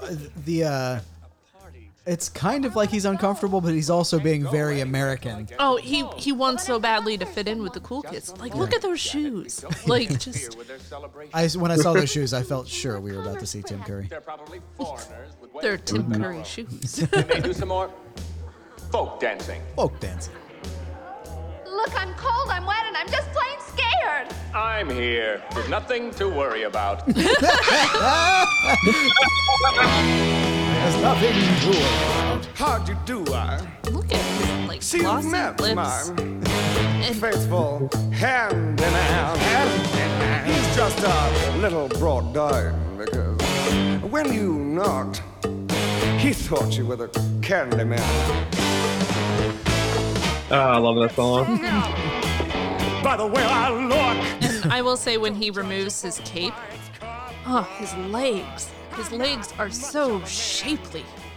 Oh, let me take another gander at his legs. They're gorgeous. I would kill for those legs. See, the legs in the poster I thought were a little sinewy. Transvestite. No, he has Yeah. shapely. Yeah, good legs, high quality legs. Great voice, and he's got good moves. Let me show you a rhyme. Maybe Lovely performer. play you a sign. But I do wish they had done a better job of trying to match his concealer with his actual complexion. Do you not think that was intentional? It was. I think it was very supposed to be theatrical. Yeah, but that's what I had thought. Yeah. I was just thinking of like if a drag queen or someone was redoing this role, they would probably blend it a little bit better. So a note on his corset. It does seem very loose. Yeah. Loose, and I think his corset was too small for him. And so that's why there's so much gapping. Okay. So you think it was still very tight on him? Oh yeah, it's absolutely tight. Like, look, you can see like on the folds of his arms where it connects with the corset, kind of a skin fold that, like when you wear too tight jeans, you know how Yeah. if you have a tummy, it's looser on the bottom, so you don't get that in the bottom. But also, I recognize the fact that if he's singing this way, he needs to be able to get the air in to sing and project. Stay for the night. Or maybe a bite. I could show you my favorite obsession. No obsession. I've been making a man with blonde hair and a tan. And he's I don't know. It's what I thought about Tim Curry's performance, or the character Frankenfurter, was more than adorable. I thought I just felt for him. Like, you know, he wanted. It's so hard to have a good time. Even Smiley makes his face ache. So I will also say that Curry later said that he would have trouble after doing Frankenfurter so many days on stage and then in the film, just kind of coming out of that narcissistic character. Oh, really? Yeah, just because he had to do it so many times and it requires so much confidence. He said anticipation.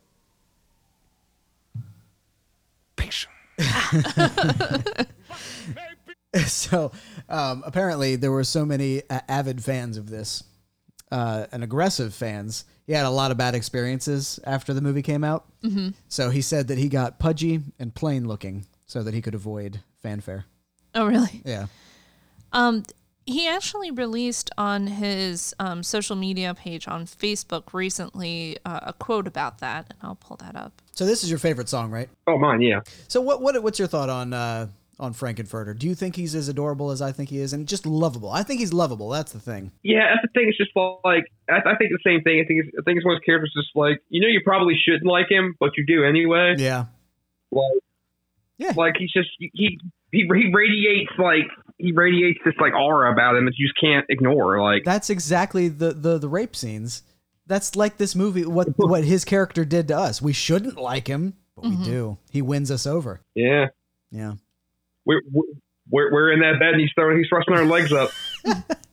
So he said, I'm proud of the character Frankenfurter. I have no intention of disowning it. There's no point in saying I'm Not the Fonz. And I did it for so long. At the beginning, it was just another play. The 5th I was doing at that theater, I just clicked and went on and took so long to surface as the film. Now it's a minor religion.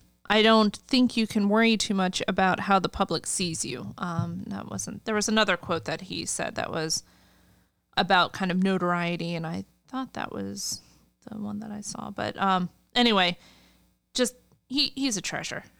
He certainly is. Oh, absolutely. So my next clip is actually a little ahead of Timmy's. It's at 28:18, where we're seeing Columbia, and I just love that her unnecessarily, like, kind of snippiness. Brad! It's all right, Janet. We'll play along for now. So they're taking off their clothes. The people of the wet house are clothes. taking off the Americans' clothes. Slowly, slowly. It's too nice a jump to rush. Hi, my name's Brad Major, and this is my fiancée. Brad's trying to play things off, like he's comfortable. You are... You're very lucky to be invited up to Frank's laboratory. Some people would give their right arm for the privilege. people like you, maybe? You, maybe. I've seen it. I just liked how... And then 3016, I just really love how condescending he was. Go and assist Riff Raff. I will entertain. There's the triangle.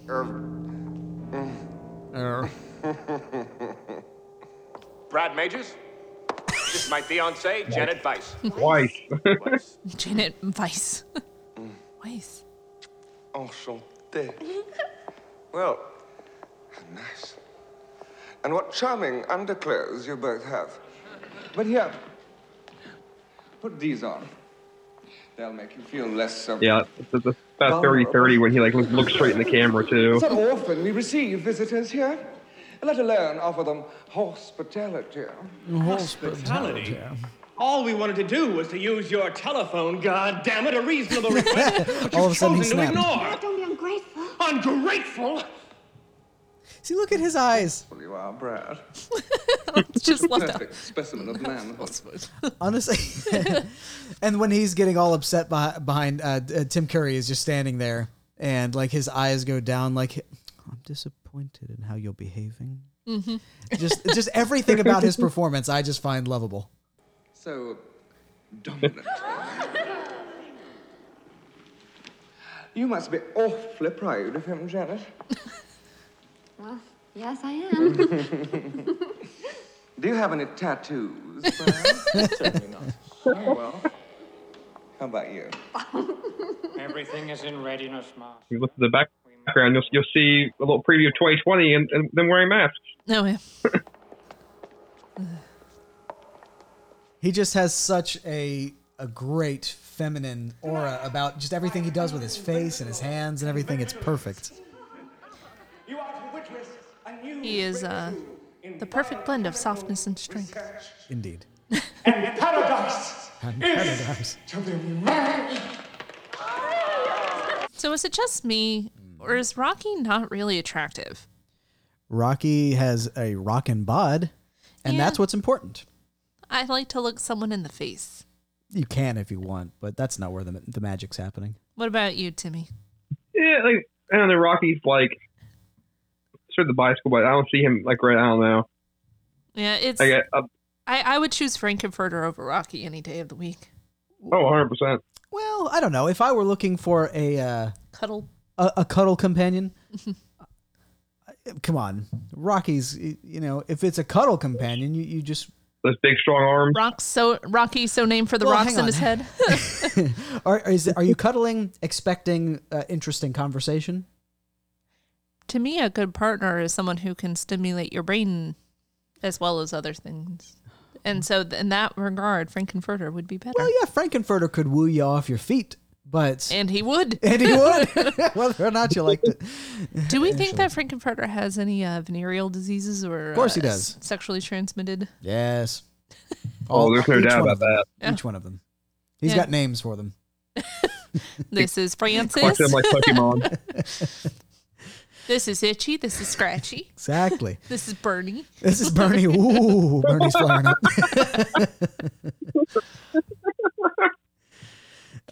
Yes, he definitely does. But I'm stuck on this. So you think, just in terms of looks, you'd go for Frankenfurter 100% over Rocky Balboa? Well, one, have you seen Stallone's porn? What? Oh yeah, Stallone was in a porn. Was he really? Yeah. Are you serious? Yes. This is true. How is this not bigger news? It was. I just don't think anyone cares about Stallone as much as they used to. Come on, this is still big news.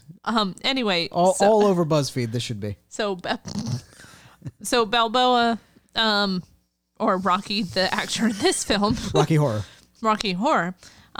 Yeah, he doesn't do it for me.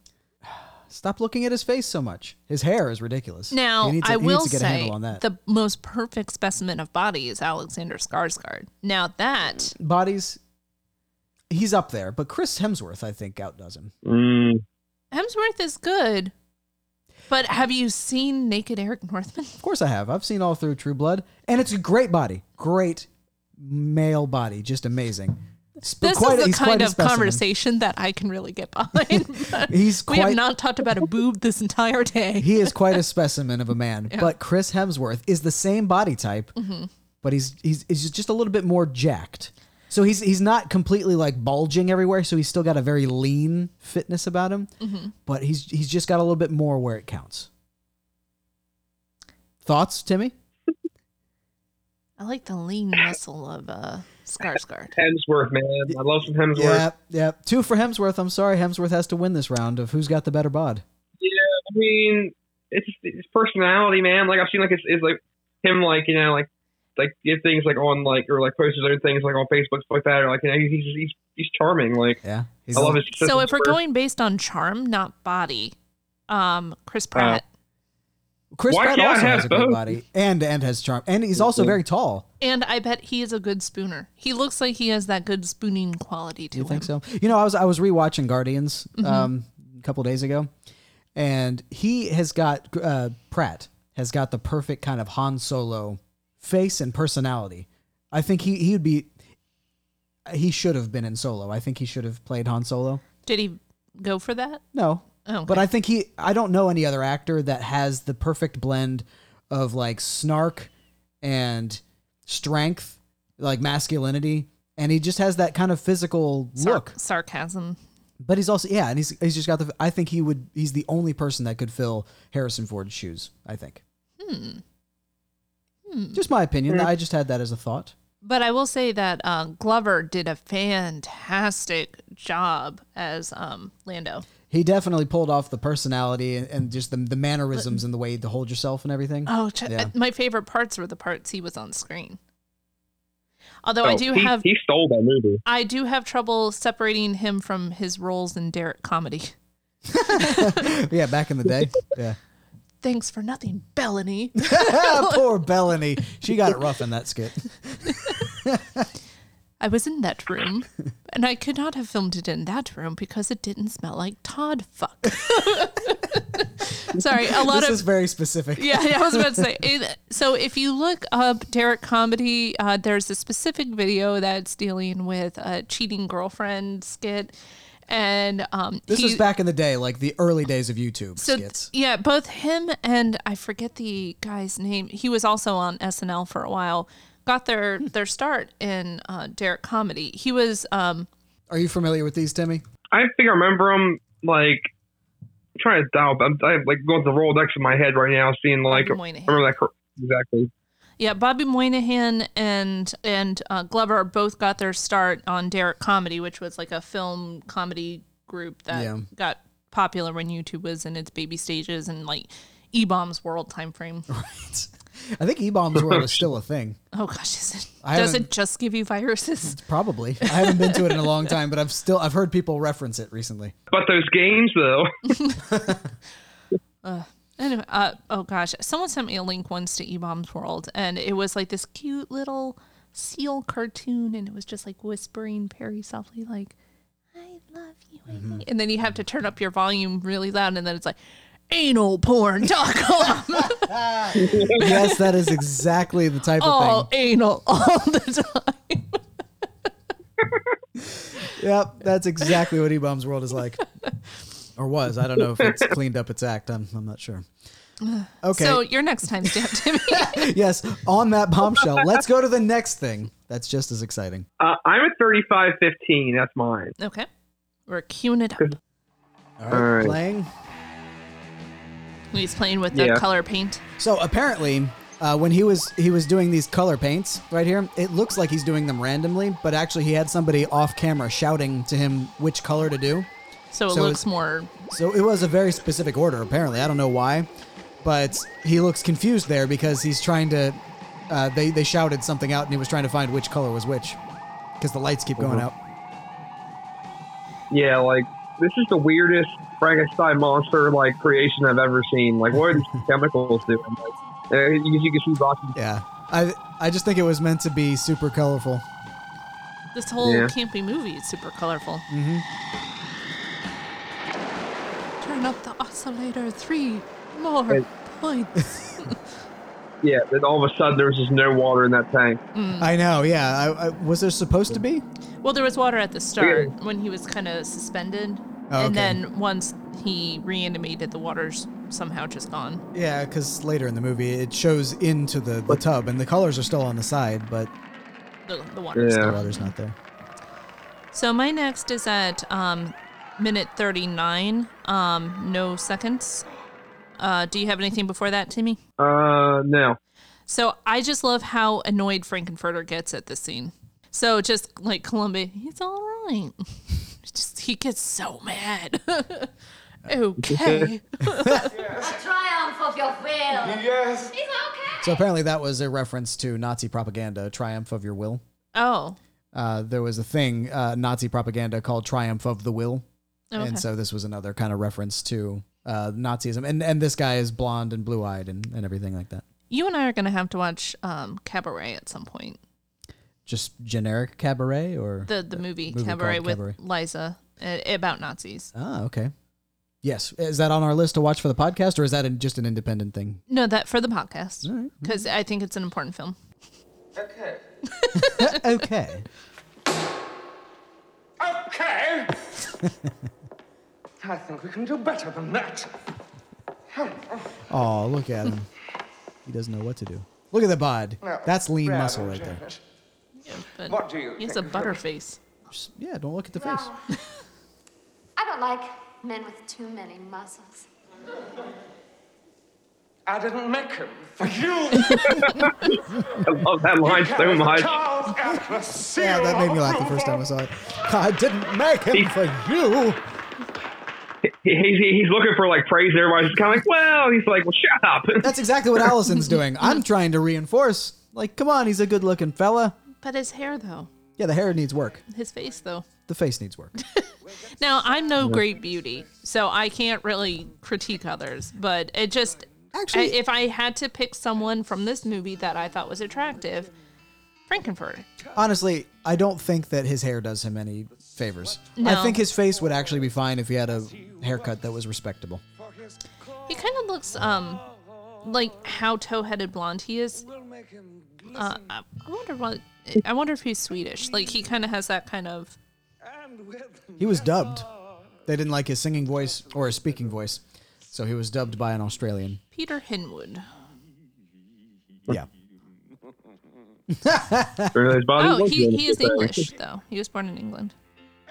But yeah, they didn't like his singing voice. With the Sword of Damocles song.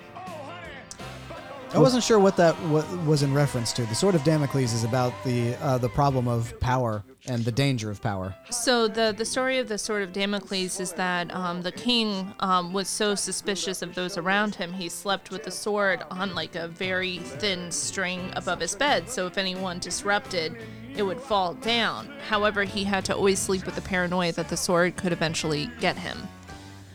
So the Sword of Damocles is just kind of a...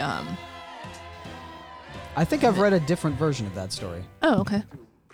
It was Over the Throne. Oh, okay. So the parable that I always understood it to be was about the perils of power. And so if you're going to be sitting in that throne, you have to be aware that there's a sword hanging over your head. The same with the bed, though. I mean... I guess it kind of could come to the same thing. Anyway, so I wasn't sure what it meant in this story. So just that his life, he understands, is kind of on the edge of a sword, so to speak. He was created, and he's just confused about his existence and what could happen.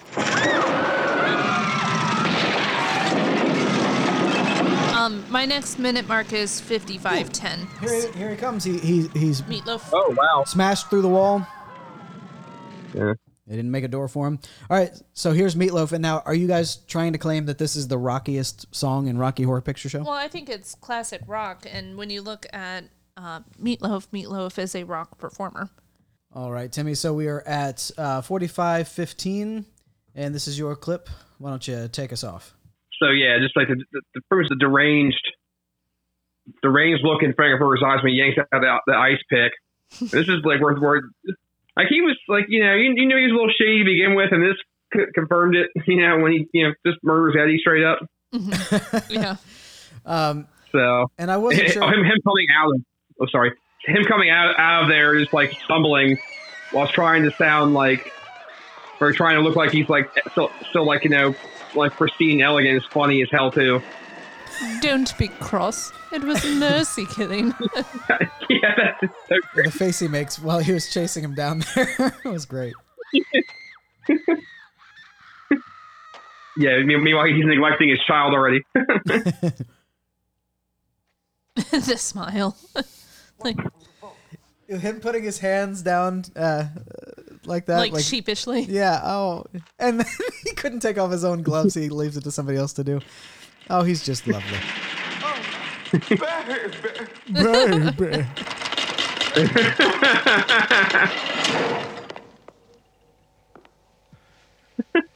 Don't be upset.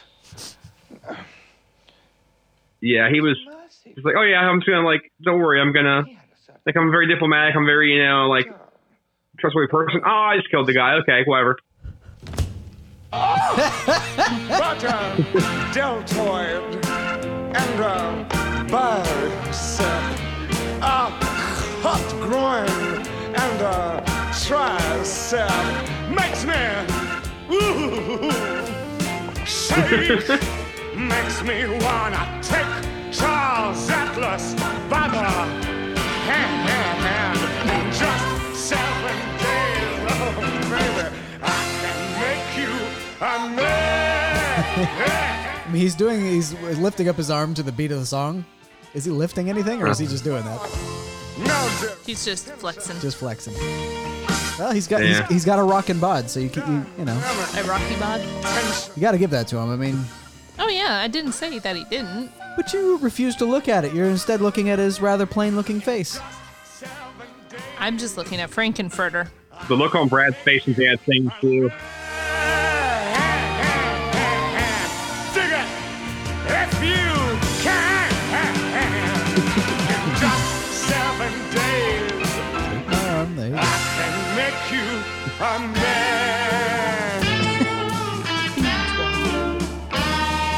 All right, here's an electric guitar that's taking the forefront. This could be considered a bit of kind of slowish rock. Yeah, kind of has that kind of rock anthem-y sound to it. Yeah. So what was I watching? Is that in this movie where someone says, oh no, it was in a Key and Peele skit. I'm just now remembering. They were, Keegan-Michael Key was playing a gay guy, and he was in a room of people who didn't know how to be around a gay person. And he was getting married, and everyone was asking him questions, and they were like, so at the end of the wedding, what do we throw instead of rice? Skittles? Or? Well, you're not supposed to throw rice. It'll kill the birds. Well, don't throw it at the birds. They'll swallow the dry rice, and it expands in their stomachs. Yeah, that's very true.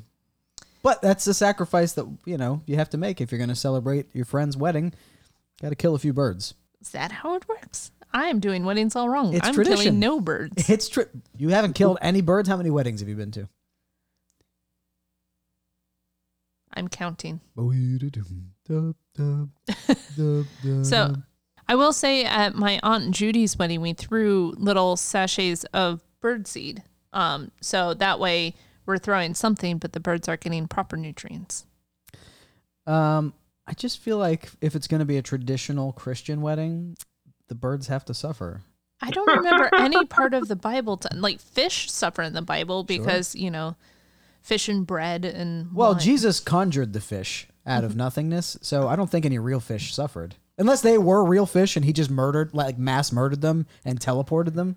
So I forget what island it is. They had to declare a certain rodent that's a popular meat source. Not popular, but like one of the only meat sources of nutrients on the island. They had to declare it a fish so they could eat it on the Fridays where you're not allowed red meat or meat. Right. I just found that interesting that we're allowed to change a land animal that's kind of similar to a guinea pig and call it a fish so it can fit the scripture. Well, I mean, that's kind of, look, this is the wrong podcast to be talking about this. We need to go back to Atheistic Cast. I have more to say, but that's for a different time. Okay. So birds, kill them for a wedding. That's just the way things are. Tradition. I mean, if guests ordered the chicken instead of the steak. You know, in weddings, how you're given the option of like fish or steak or chicken or steak. So if they choose wrong, you kill some pigeons and... Well, no, if they choose chicken, you're killing the sacrificial chicken bird. A chicken is a bird. Indeed. And a duck is just a chicken with a kazoo. Yes. Glad you're coming with me. Yeah. Anyway, that's very much like Rocky Horror. Did you notice the one-eared dog? No. Yeah, one of the dogs that's chasing Rocky when he escapes, it has one ear. I didn't time mark that because I just now thought it interesting. No, I don't know that I ever noticed that. All right, so are we still on a clip that people care about, or do we need to move on? My next one is still 5510, although we're skipping your favorite scenes between Frankenfurter and Janet and Frankenfurter and Brad. We can't skip those. So I didn't time mark them. Mine is right after the aftermath of that. Okay, so here we've got narration man, we've got... Criminologist man. Yeah. All right, here we go. So she's in her bed, someone's coming in, she doesn't know who it is. She thinks it's Brad. Me, Janet. Oh, Brad, darling, come in. He comes in with his glasses and a Brad wig. Oh, yes, my darling. Oh, but what if... It's all right, Janet. Everything's going to be all right. How did you not know? Oh, my darling.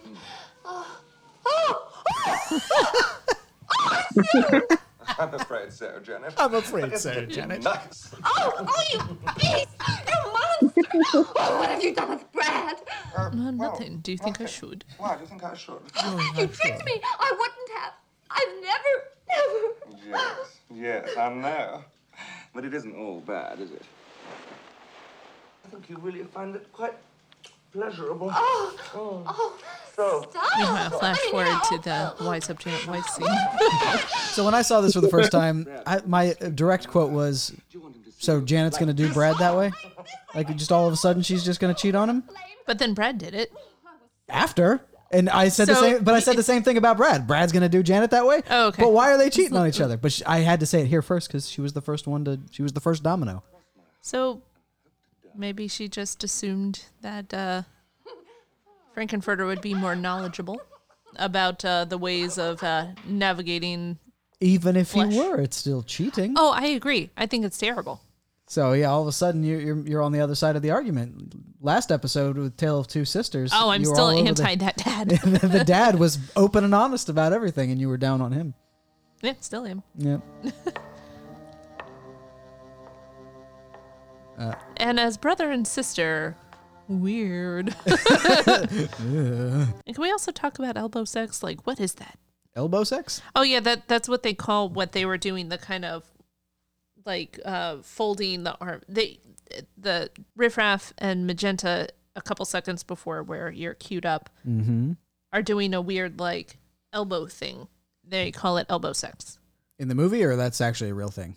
Oh, it's what they call it in the movie. I don't know that it's a... Okay, here's them elbow sexing. Some candles. He goes in for a hug and a neck kiss. She's laughing about it. Or crying. I can't really tell. She's enjoying. Okay, if you say so. Coming. All right, so here we have the Brad scene. Brad, darling, it's no good here. It'll destroy us. Don't worry, Janet. We'll be away from here in the morning. Oh, Brad, you're so strong and protective. So does it also strike either of you guys as weird that they go to bed and then dinner is prepared, like in the middle of the night? They just had a nap. This wasn't real sleep. Oh, it's a siesta. Yeah, just a bit of a nap. Okay. Maybe it's tomorrow. Maybe it's tomorrow's dinner. Tomorrow and tomorrow and tomorrow. All right, so here's the bed scene. I'm afraid so, Brad. I'm afraid so. But isn't it nice? Why, you? What have you done with Janet? Nothing. What do you think? Why do you think I should? You tricked me. I wouldn't have. I've never. Oh, yes, I know. But it isn't all bad, is it? Not even half bad. I love his legs. Just watching Brad's legs in the scene. No, stop. No. Oh, Janet. Oh. Janet! Janet's probably asleep by now. Do you want her to see you like this? Like this? Like how? It's your fault. You're to blame. I feel like they're thought it taking was the on the real set. thing. Oh, come on, Brad, admit it. You liked it, didn't you? There's no crime in giving yourself over to pleasure. Brad, you've wasted so much time already. Janet needn't know. I won't tell her. Well, you promise you won't tell. On my mother's grave. Just and then the like coming. Yes, I know. Oh, hang on. Keep it Oh, playing. yeah, you want to keep watching? Because there's just the way he says coming. Come in.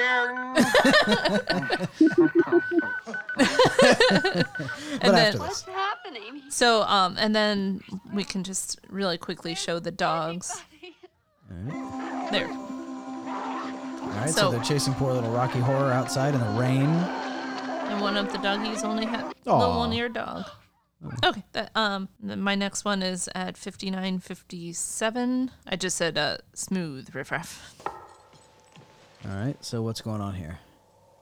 Hey, Scotty!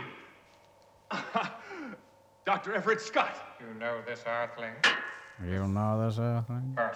person. That was just like, good cover up there. Good. Nice and not suspicious. Yeah, it was at that moment where, like, I don't know that was there any clue that they were aliens or anything before that? No, just weirdly behaved. I loved that this is an hour into the movie, and we're just revealing that they're probably aliens. I thought that was great. They're aliens, why not? They have a very Zoidbergian approach to life. Yeah. Purpose. I told you my car broke down. So that was all I had for that, was just his horrible cover-up of the alien kind of conversation. My next one is at 102:50. Okay. I have the same. This is just like the most ridiculous dialogue. Just the Dr. Scott, Brad. Yeah, I know. Talk about lingering too long on us. Yeah, but that was intentional. Like, they meant to do that to be silly. Janet! Brad! Rook! Janet! Dr. Scott! Janet! Brad! Rook! Janet! Dr. Scott! Janet! Brad! Rook! Just, I made you, and I can break you just as easily. Dinner is propriety. Dramatic face on the gong.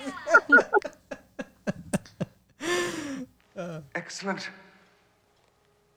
Under the circumstances, formal dress is to be optional. My next timestamp is 106:08. So during, I believe it was this scene, the filmmakers wanted her, Susan Sarandon, to be naked. However, she refused. Which is interesting because in the stage show or the floor show, you definitely see everyone's boobs. Well, yeah, so there was probably, they wanted it to be like that in this version as well, but Susan Sarandon decided that her boobs were only for her and no one else. Oh, no, I meant the floor show in the movie when they're all in the pool swimming around each other. Oh, that. It may have just been a wardrobe slip, but you definitely see nudity. I think there was nudity in one of the ladies who was wearing the corset Columbia. thing. It was odd, too, because it looked like they were intentionally, like, peeking out. They probably... the corsets that they are wearing, I will say, seem Like they're definitely fitting for the movie. They are not properly fitted for the bodies that they're on. And I don't know if that's like something from the 70s or the fashion choice they were trying to make. But a properly fitted corset, I think she was just sliding out of the corset. Yes, possibly. Well, she was dancing around and all that. Yeah, and she's a very well trained dancer, Little Nell. All right, so are we staying here or are we going elsewhere? 10608. Talking about Eddie. That's rather a tender subject. That's a rather tender subject. They all Don't slice anyone. are very calm at the fact that they were just eating people. Rocky doesn't seem to mind. So would you call this a horror movie? A horror picture show? I think it's horror, comedy, horror camp kind of wheelhouse. Camp. Campy kitschy. What about you, Timmy? Yeah, I think it's the same vein. Like, I mean, I feel like this, like, it probably leans a little heavier in the sci-fi, especially towards the end. But I don't know that I ever really got horror vibes from it, even comedy ones. It seemed more just like it was campy. Mm-hmm. You know? Well, I would say like in different circumstances, and if you got rid of kind of the sexy raunch of it or toned it down a little bit, it would have been a very good, one of those classic movies that we watch, a riff tracks to, or some of the plot devices that they use. I wonder if Riff Tracks has done a track for this. I wonder. Yeah, I don't know. But I was just like thinking of like, the black and white classic horror and classic sci-fi, like Our Planet Earth. It definitely has those feels to it. Yeah, sure. Normal view. And also this fella. This is Dr. Everett. Mm-hmm. Everett Scott. Eddie's uncle. All of a sudden, he just spiked the camera. Well, he didn't really spike it. Like, he intentionally looked at it and talked to the camera. Yeah. I liked that, too. I thought just randomly we're going to break the fourth wall. We haven't done it until this point. No, we have. Yeah, like Frankenfurter when they were getting ready to do Rocky's birth, like he says on the Brad J, he turns to the camera and just kind of smiles and keeps going. Oh, does he? Yeah. Oh, okay. There's a couple times where or throws the water glass at the camera during Sweet Transvestite. What? Never mind. Withdrawn. Good. You should feel bad. I do. Think about what you've done. Shame. Shame. All right, so... Shame. Do we have anything else in this area, or are we moving on? 109.55 is my next, which is basically just the Wise Up Janet Weiss song, which it makes me feel just... I love how he puts her down, like, because of his jealousy of her. Like, you're as sensual as a pencil. Your apple pie don't taste too much. Brad gets up like he's going to do something.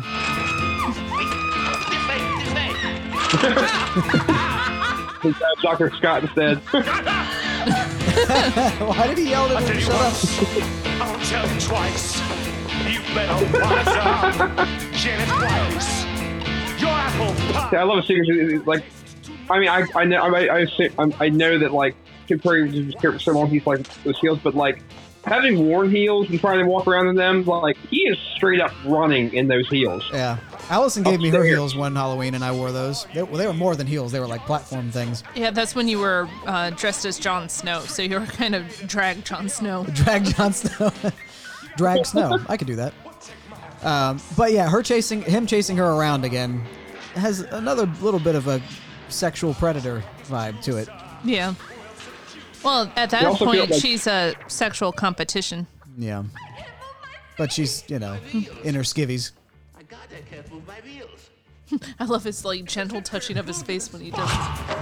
You are so quick with fear, you tiny fool. You tiny fool. I think it's funny that he's wearing shoulder pads. My fuck can be nice. You won't find Earth people quite the easy mark you imagine. This sonic transducer, it is, I suppose, some kind of audio-vibratory physiomolecular transport device? You mean? Yes, Brett. You mean? Yes, I do. I've been working on for quite some time. But it seems our friend here has found a means of perfecting it. A device which is capable of breaking down solid matter and then projecting it through space and who knows, perhaps even time. You can see the production lights in his glasses. He's gonna send us to another planet. Minute. Janet, you better wise up. Janet Weiss, you better wise up. Build your thighs up. You better wise up. And then she cried out.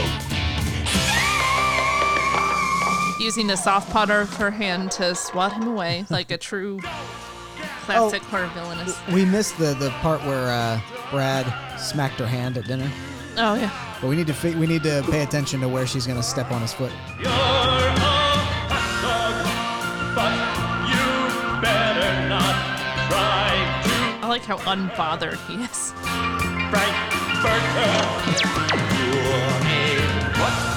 All right, so he's turned into a statue and nudified.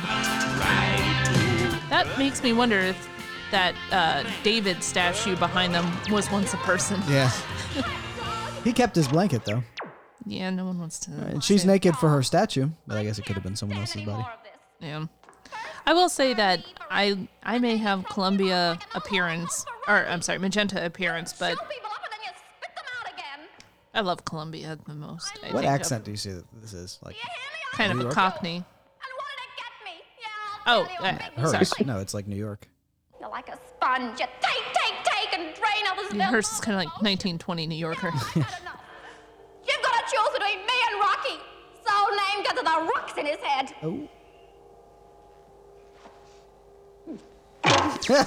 Okay. So my next. This is my next timestamp actually. Because my note is just simply, based on what we know of Zach, does he find Frankenfurter adorable like he does Cartman in the scene? And now I think we know the answer is yes. Every scene, he's adorable. It's not easy having a good time.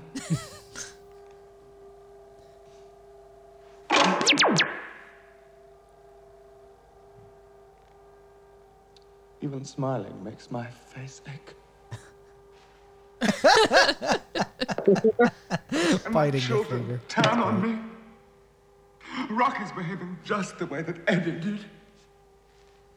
Do you think I made a mistake? Splitting his brain between the two of them? I grow weary of this world. When shall we return to Transylvania, huh? Magenta, I'm indeed grateful to both you and your brother Riffraff. You have both served me well. Loyalty such as yours shall not go unrewarded.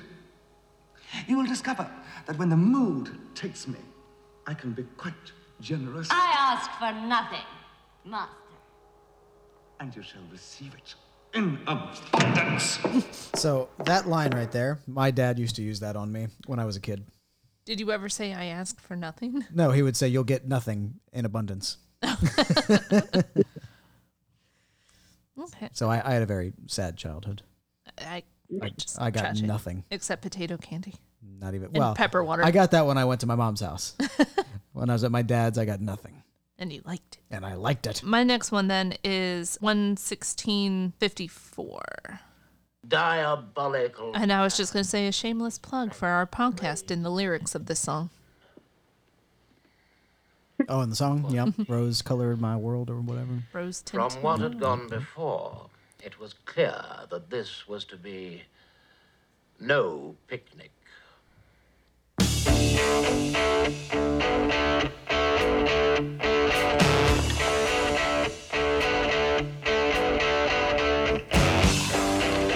So why does he have cream cheese all over his face? Oh, I think it's a face mask. If you say so. It looks a lot like cream cheese.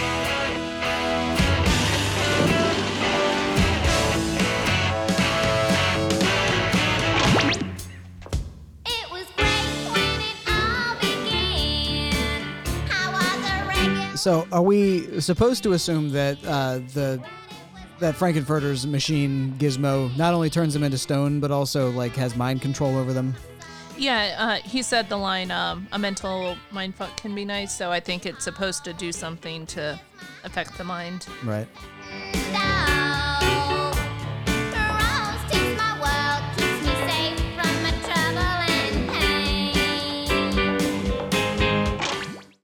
She kind of looks like Black Swan in that scene. You know, I was gonna say, what's her face with the big red hair? Mm-hmm. I think Magenta. her face reminds me of Person we know or someone in cinema? A batter? She looks like a baseball player? She takes off her face and swings Harley Quinn? Okay. Whew. that was great on a podcast. I was not speaking, just pantomiming for Allison, but she got it. I think she looks like Harley Quinn. Margot Robbie? I don't know if it's specifically, just generically. cartoon. Yeah. So my next song or clip is actually at the end where he's talking about going home, the I'm Going Home song. I think that is one of my top rated songs in the movie. I just thought his singing there was just so beautiful. Okay, yeah. 'Cause I've seen. He's got such a way about him. He feels delicate. Mm-hmm. Just his singing is so beautiful. Mm-hmm. I think he's actually being genuine for the first time. Oh, I don't think he's being genuine here at all. Well, I think he's playing up the character. So we've got a rose-colored reels or rose-tinted reels showdown. Is he being genuine or not? What's your argument? Maybe more like he's just trying to save his ass. Well, I think he's performing up a vulnerability because he knows that he is in danger. He's going home. He doesn't really have a choice in it. So he's hamming it up like, oh, this was my idea. Timmy, rebuttal? Yeah, I think it's like that. I think he's shaped, like what Allison said. I think he's shaping the situation to his benefit, or trying to at least. So have you come over to her way of thinking that he is not being genuine, or do you think he's still being genuine? Oh yeah, no, I think he's trying to save his skin. Yeah. I have shifted my belief on that one. All right, Allison 1, Timmy 0. Ha ha ha! Victory is mine. After this, there's a clip that I want to show from the movie Congo because I think it is my favorite Tim Curry scene ever. All right. I think I know what it is. So that was my last timestamp. Bravo! Encore! All right, so we've reached the end of the interesting things in this movie, apparently. Well, and I because, didn't say that. It just... And because we're American, we don't get the final song. They thought that we wouldn't understand it, apparently. They thought that our tiny little American brains wouldn't be able to comprehend the nuance of superhero song. You killed them. They liked you. Nobody likes me. That's the next line from Riff Raff. I've only seen this once. I don't know nothing. Well, it's after Riff Raff kills everybody. Ah. How sentimental.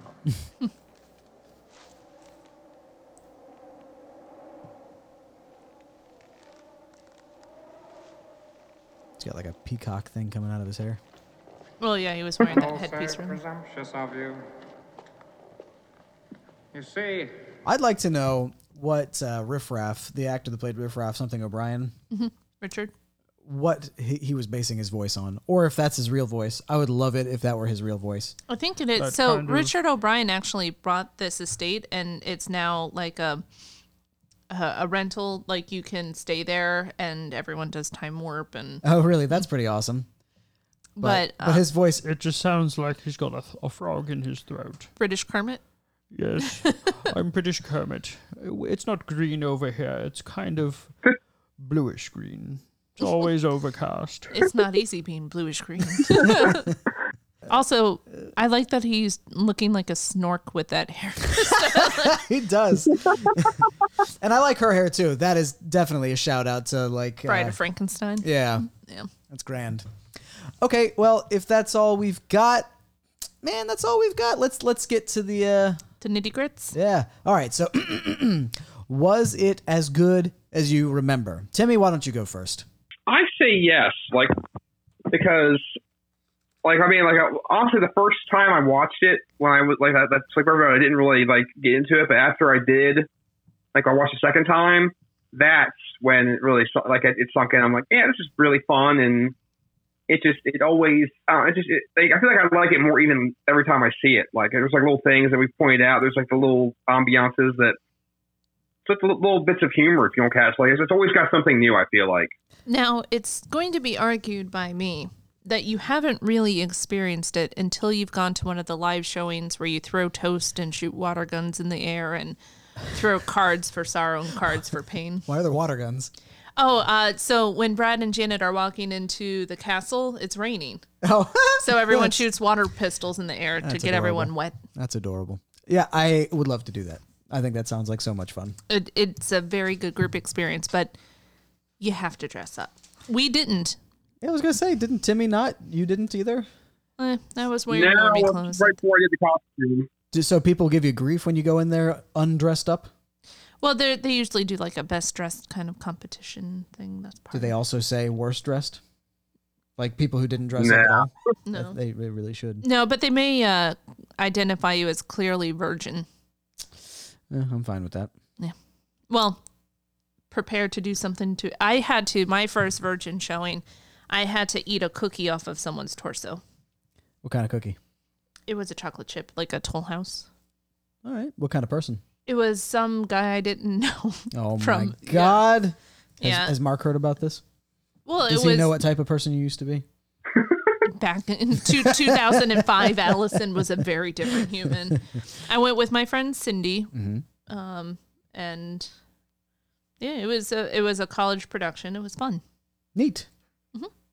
Well, I could eat a cookie, so that's all I'm saying. Do you think this movie contributed anything to cinema?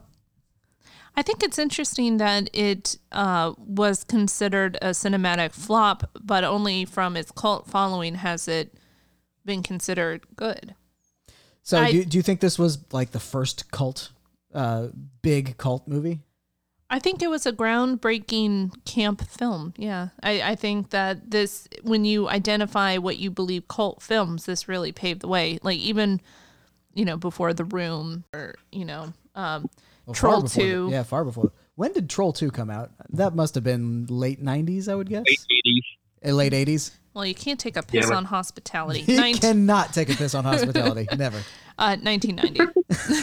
1990? Oh, man. We've got to do that movie at some point. But we have to find one of our friends who hasn't seen it.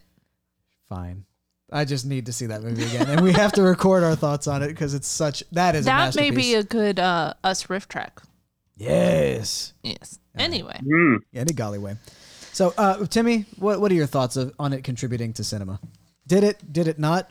I think it includes the kind of like outside of like being an oddball, like because like the 70s were just full of like stuff that's just like, okay, see what we can do. Yeah.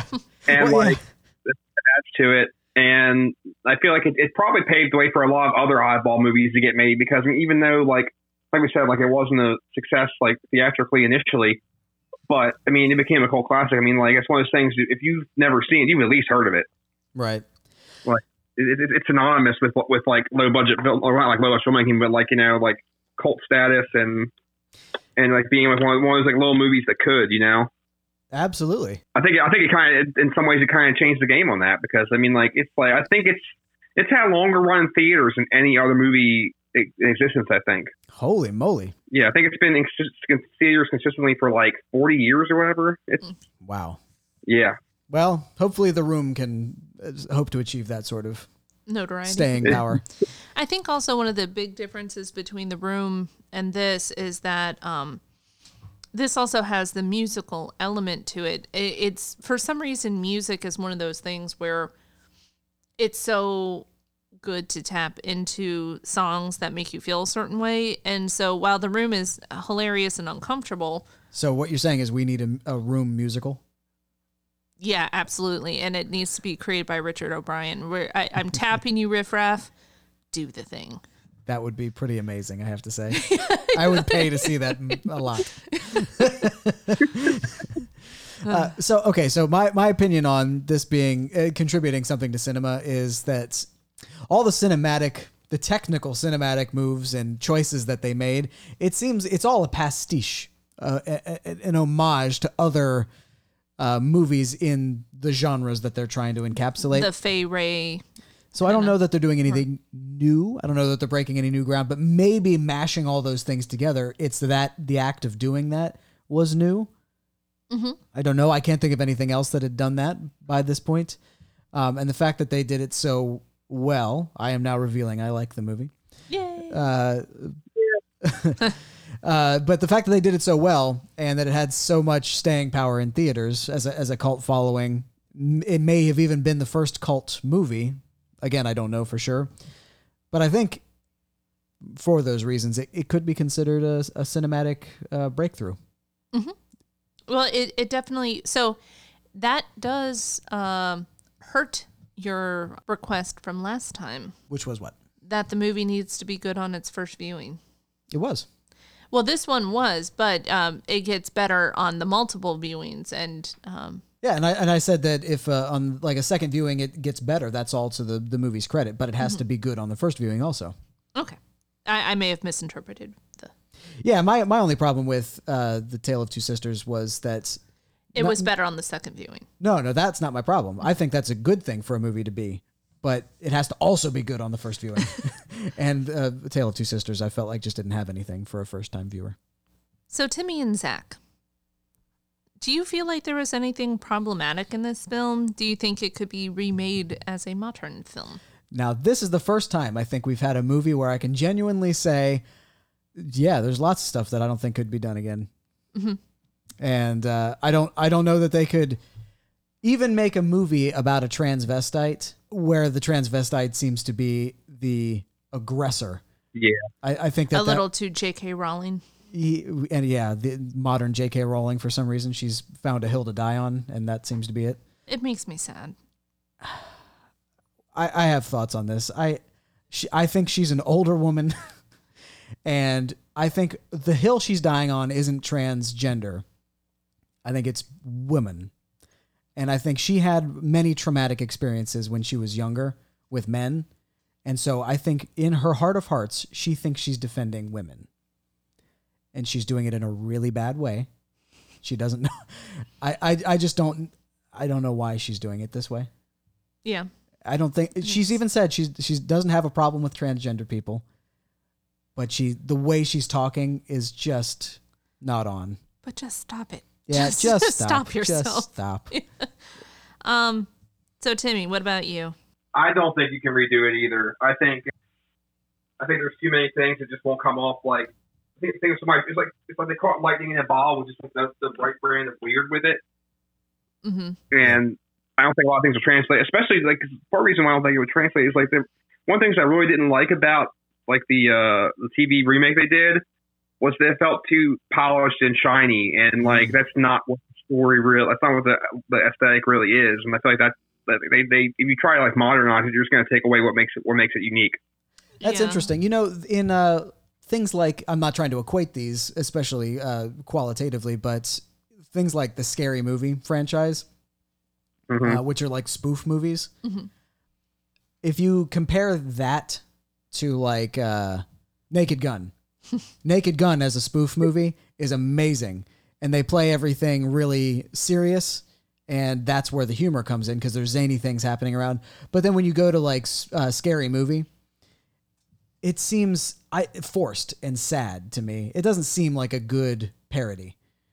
So I think there's kind of an analogy there where like back in the day when they were kind of inventing that genre of thing, it just felt more organic and more, I don't know, maybe it had more soul or something, whereas Scary Movie seemed like it was trying to do the same thing, but they couldn't quite recapture it. So Zach, not too long ago, Mark and I showed you Dracula Dead and Loving It with Leslie Nielsen playing Dracula. Oh, yeah. Yeah. So is it Leslie Nielsen you love? I do love Leslie Nielsen, I have to say. Airplane was amazing also. Although, it's not just Leslie Nielsen because Naked Gun 2 and 3. Have I seen 3? I don't know if I've seen 3. But 33 and a third. Yeah, whatever. I've seen the second one at least, and I really didn't like it. Yeah, the third one, it went to Scary Movie kind of territory. Yeah. But Dracula Dead and Loving It, because it was Mel Brooks, I think they did that also in a very successful nod to the genre kind of way. Absolutely. I love that movie. I'd like to see it again, to be honest. I'll watch it again for the season this year. Timmy, did you ever see that one? I have. It's been a long time. Renfield, you asshole. See, I have seen it, but it's been a long time. So I think I'm going to put it on my list this year, too. I love it. For a while, I thought I was the only one that liked it.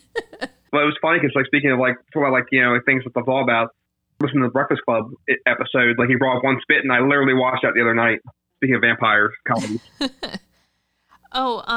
So now we're getting into the part of our show where we like to do a Rose Award for the character that contributed the most to the plot resolution, and then the Thorn Award for the person who inhibited the plot's resolution. So like the hero and the villain, I would say, or contributed the most and contributed the least. So Timmy, who do you think deserves the rose?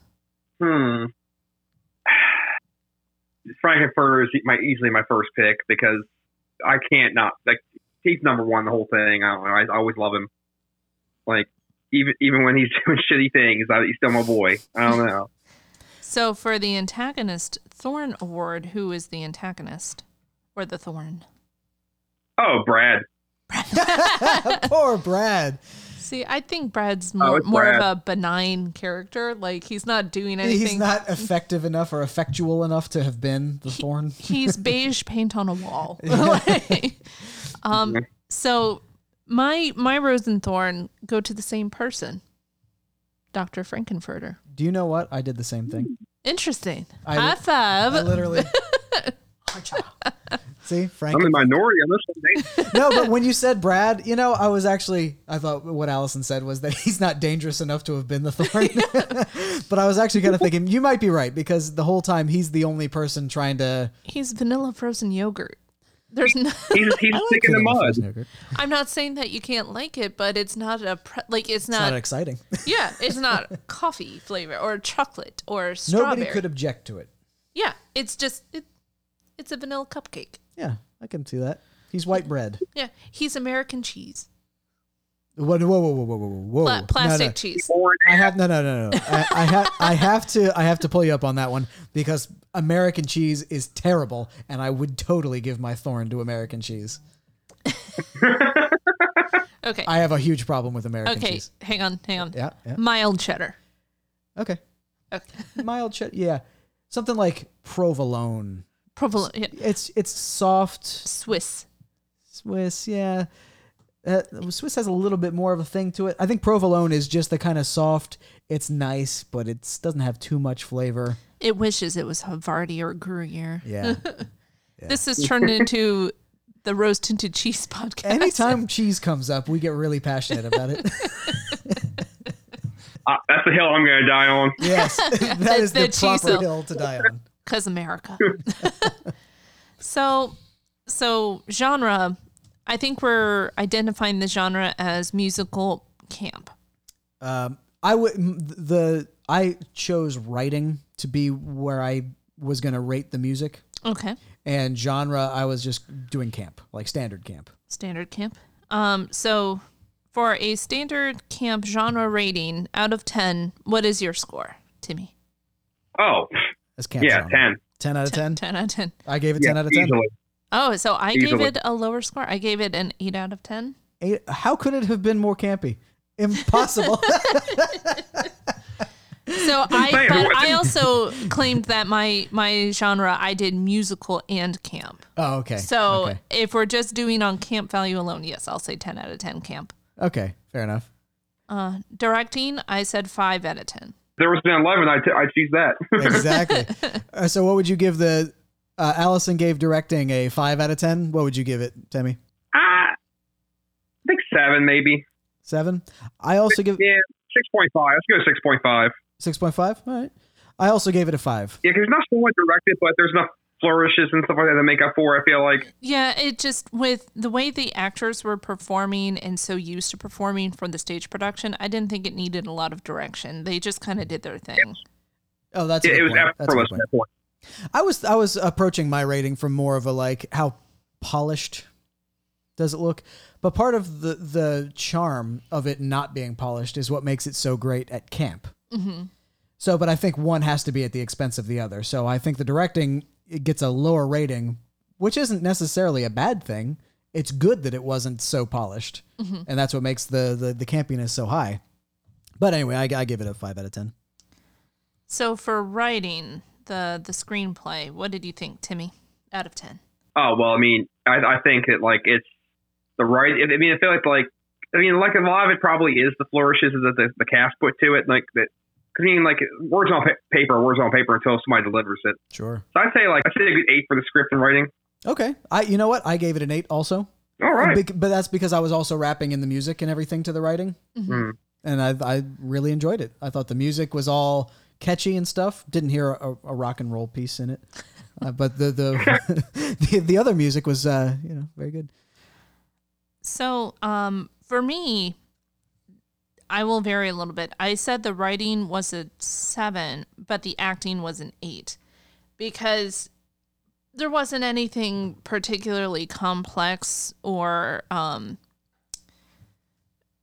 just like a speech that was like I was on the edge of my seat, or like when we did Sleuth, the please scene, the way that was written, that whole dialogue of script, that was a hugely successful script. But the acting was what really carried the music and carried the screenplay. So I would say my rating was higher with acting than the writing because there wasn't anything groundbreaking in what they were saying, but it was how they said it. So I still think that my favorite movie that you've shown me so far for the podcast is Sleuth. I absolutely loved Sleuth. I knew you would. I'm so happy. Yeah, it was a great movie. So what I gave it for writing was an 8 out of 10. That was for the music and everything. The acting, I gave it a 6 out of 10. And I think the 6, because maybe I should also wrap in their performances as singing, in which case maybe I'd give it a 7. Mm-hmm. So I'll amend that. So Timmy, did you give your rating for acting? No, but I'd say it'd be an 8. I think I'd say 8 because at least it was more like mediocre. I feel like the Curry makes up for most of that. Mm-hmm. Like, I mean, like if it wasn't, it's like one of those things like the other movie I could think of recently that was a good movie but was put over the top by one person's performance. Yeah. Was the Joaquin Phoenix Joker. Because I mean, it's a pretty okay movie, but his performance is like makes it stellar. I don't know if I would go so far as to say that the movie itself was just okay. I thought it was good. I thought it was really good as a movie concept. Maybe not great, but you're right that his performance makes it amazing. Yeah, like I mean, you wonder if they miscast or something like that, how it would turn out differently. Yeah. Okay, so now the last rating is the overall reel rating, and so I'm concerned about how I've rated this. Because I don't know, for a movie like this, it made me question how we're doing the ratings, how we're thinking, how we're calculating our ratings. Mm-hmm. Is it how it makes us feel? Is it how we enjoyed it, or how good we think it is? Like a critical rating versus a personal rating? Yeah. So I have been rating it based on critical. So have because I feel like the nostalgia rating is how we're rating how it's making us feel. Well, I don't know. So maybe we should break that into critical versus personal. That, or we can just interject with what Rotten Tomatoes says is the viewer score. I think I've been doing critical like you have been, and I feel like that's the right way to do it, but then I feel like it wouldn't accurately represent how I liked the movie. Well, you usually say I loved it, but I think critically it is such and such. So you usually interject with your enjoyment versus critical. Right. Okay. Timmy, what do you think? As an overall rating for it, what would it be? What would you give it? I think I'm going to stick with 8. 8 out of 10? All right. Allison? I said 6 out of 10. Okay. And this is coming from someone who loves this movie. Yeah. Yeah. I gave it a 6.5, so I said 6.5. And I'm half a point higher than you, and maybe that's because I loved Frankenfurter half a point more than you. I doubt it. But I thought you said that you made fun of me for thinking he was adorable. Well, I make fun of you for thinking Cartman's adorable also. Because he is. Or Bender. They're both in the same way. Somewhat evil people, but they're just so lovable. Anyways, but so yeah, I said 6 out of 10. I was trying to give it a real critical review of it. Personally, I love it. So I would rate it personally higher, but critical acclaim, I would say 6 out of 10. Yep, I'm right on board with that. I'm 6.5. I think it was a fun, if just looking at it with a critic's perspective, it was a fun movie. The music was really good. But like my low rating in directing and everything, it has to account for something. It was technically not a masterpiece, but obviously personally, I really loved it. I thought it was a very enjoyable movie. So what's on the docket for our next show? So I believe our next one is going to be Lost Boys. Correct. And we're going to be doing that with our dear friend Kaya. I said Chris. I mispronounced it at first. Christopher Darkness. Oh, that should be his Halloween name. Christopher Darkness. Christopher Darkness. I called him Darklet. He called him Darkness. Darkness is more Halloween-y. So Timmy. Oh, I forgot. Damn it. I should have said at the top of the show. Timmy's our first Halloweener. Yes. On the show. Yes, you are our first Halloweener. So our friends are collectively on this show referred to as the Halloweeners, and you are our first Halloweener to join us. Thank you very much for doing that. Thank you for having me. I've always dreamed of being a Halloweener. So Timmy, I think you should set the stage for Lost Boys, because I know that that's one that you've seen and are partial to. But on a nostalgic rating, looking back at that film, out of 10, what would you rate that film on a personal level? I love that movie, and like I pretty much watch that every year, so I'm going to go with a 9. 9 out of 10. Holy moly! So, do you remember, Allison, what you gave it? I think I gave it a 7 or 8. Well, have a guess. I think I gave it a 7. You gave it a 7. So that's what we're going to be watching next episode.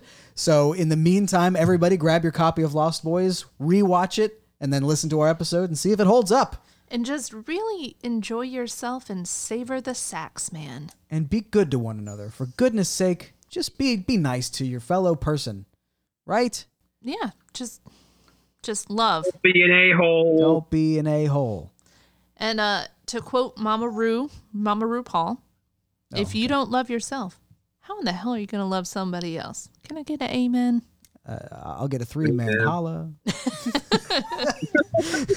Anyway, with that sound of the dog.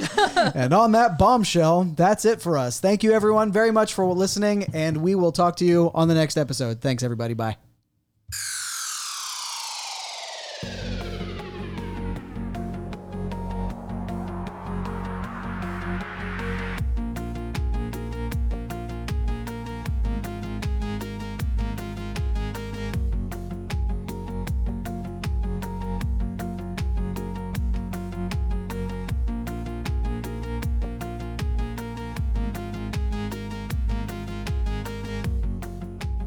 Oh, so let me cue up my favorite Tim Curry. Why are you making magic hands at my iPad? I'm just making sure you weren't going to smack my hand away. Okay, so Allison's going to queue up something for us to watch. I don't know. Where are you trying to go? YouTube? Yeah, I hope it's on there. I'm sure it will be. Is it what I think it is? Probably. Yeah. Whatever. Sesame Cake Congo is what she typed into YouTube. I knew it. Have some. You have our visas. You have our manifest. This is a legitimate scientific mission. You have no right to detain us. Liar, your pants on fire. So says my computer, Miss Ross.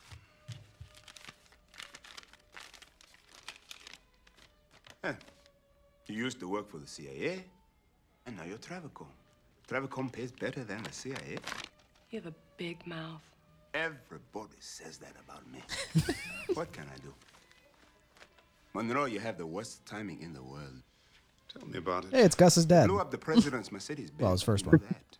This is a big plot. My country will be in shit for at least a year. Captain, I need that truck. You need the truck. You also need 10 good men to the border.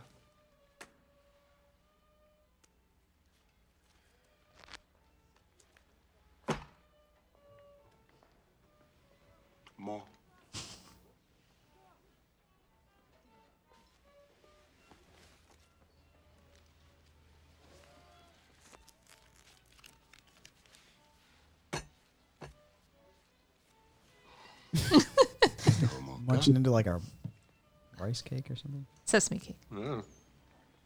Stop eating my sesame cake. Stop eating my sesame cake! What are you doing in my country? You bag of shit. Eating sesame cake. Captain, please.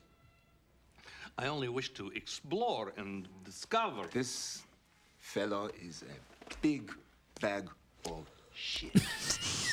Smacking his Shit is cheeks right with his from off wad. your neck. He owes money to everybody everywhere he goes. I will ask you to wait outside, Mr. Molka. So it's this and his role of Rooster and Annie. I like that, Mr. Ross. You surprise him. He was in Annie? Yeah, he played the bad guy, Rooster. Let me see. So that's my other. That's where I actually fell in love with him. Was Rooster and Annie.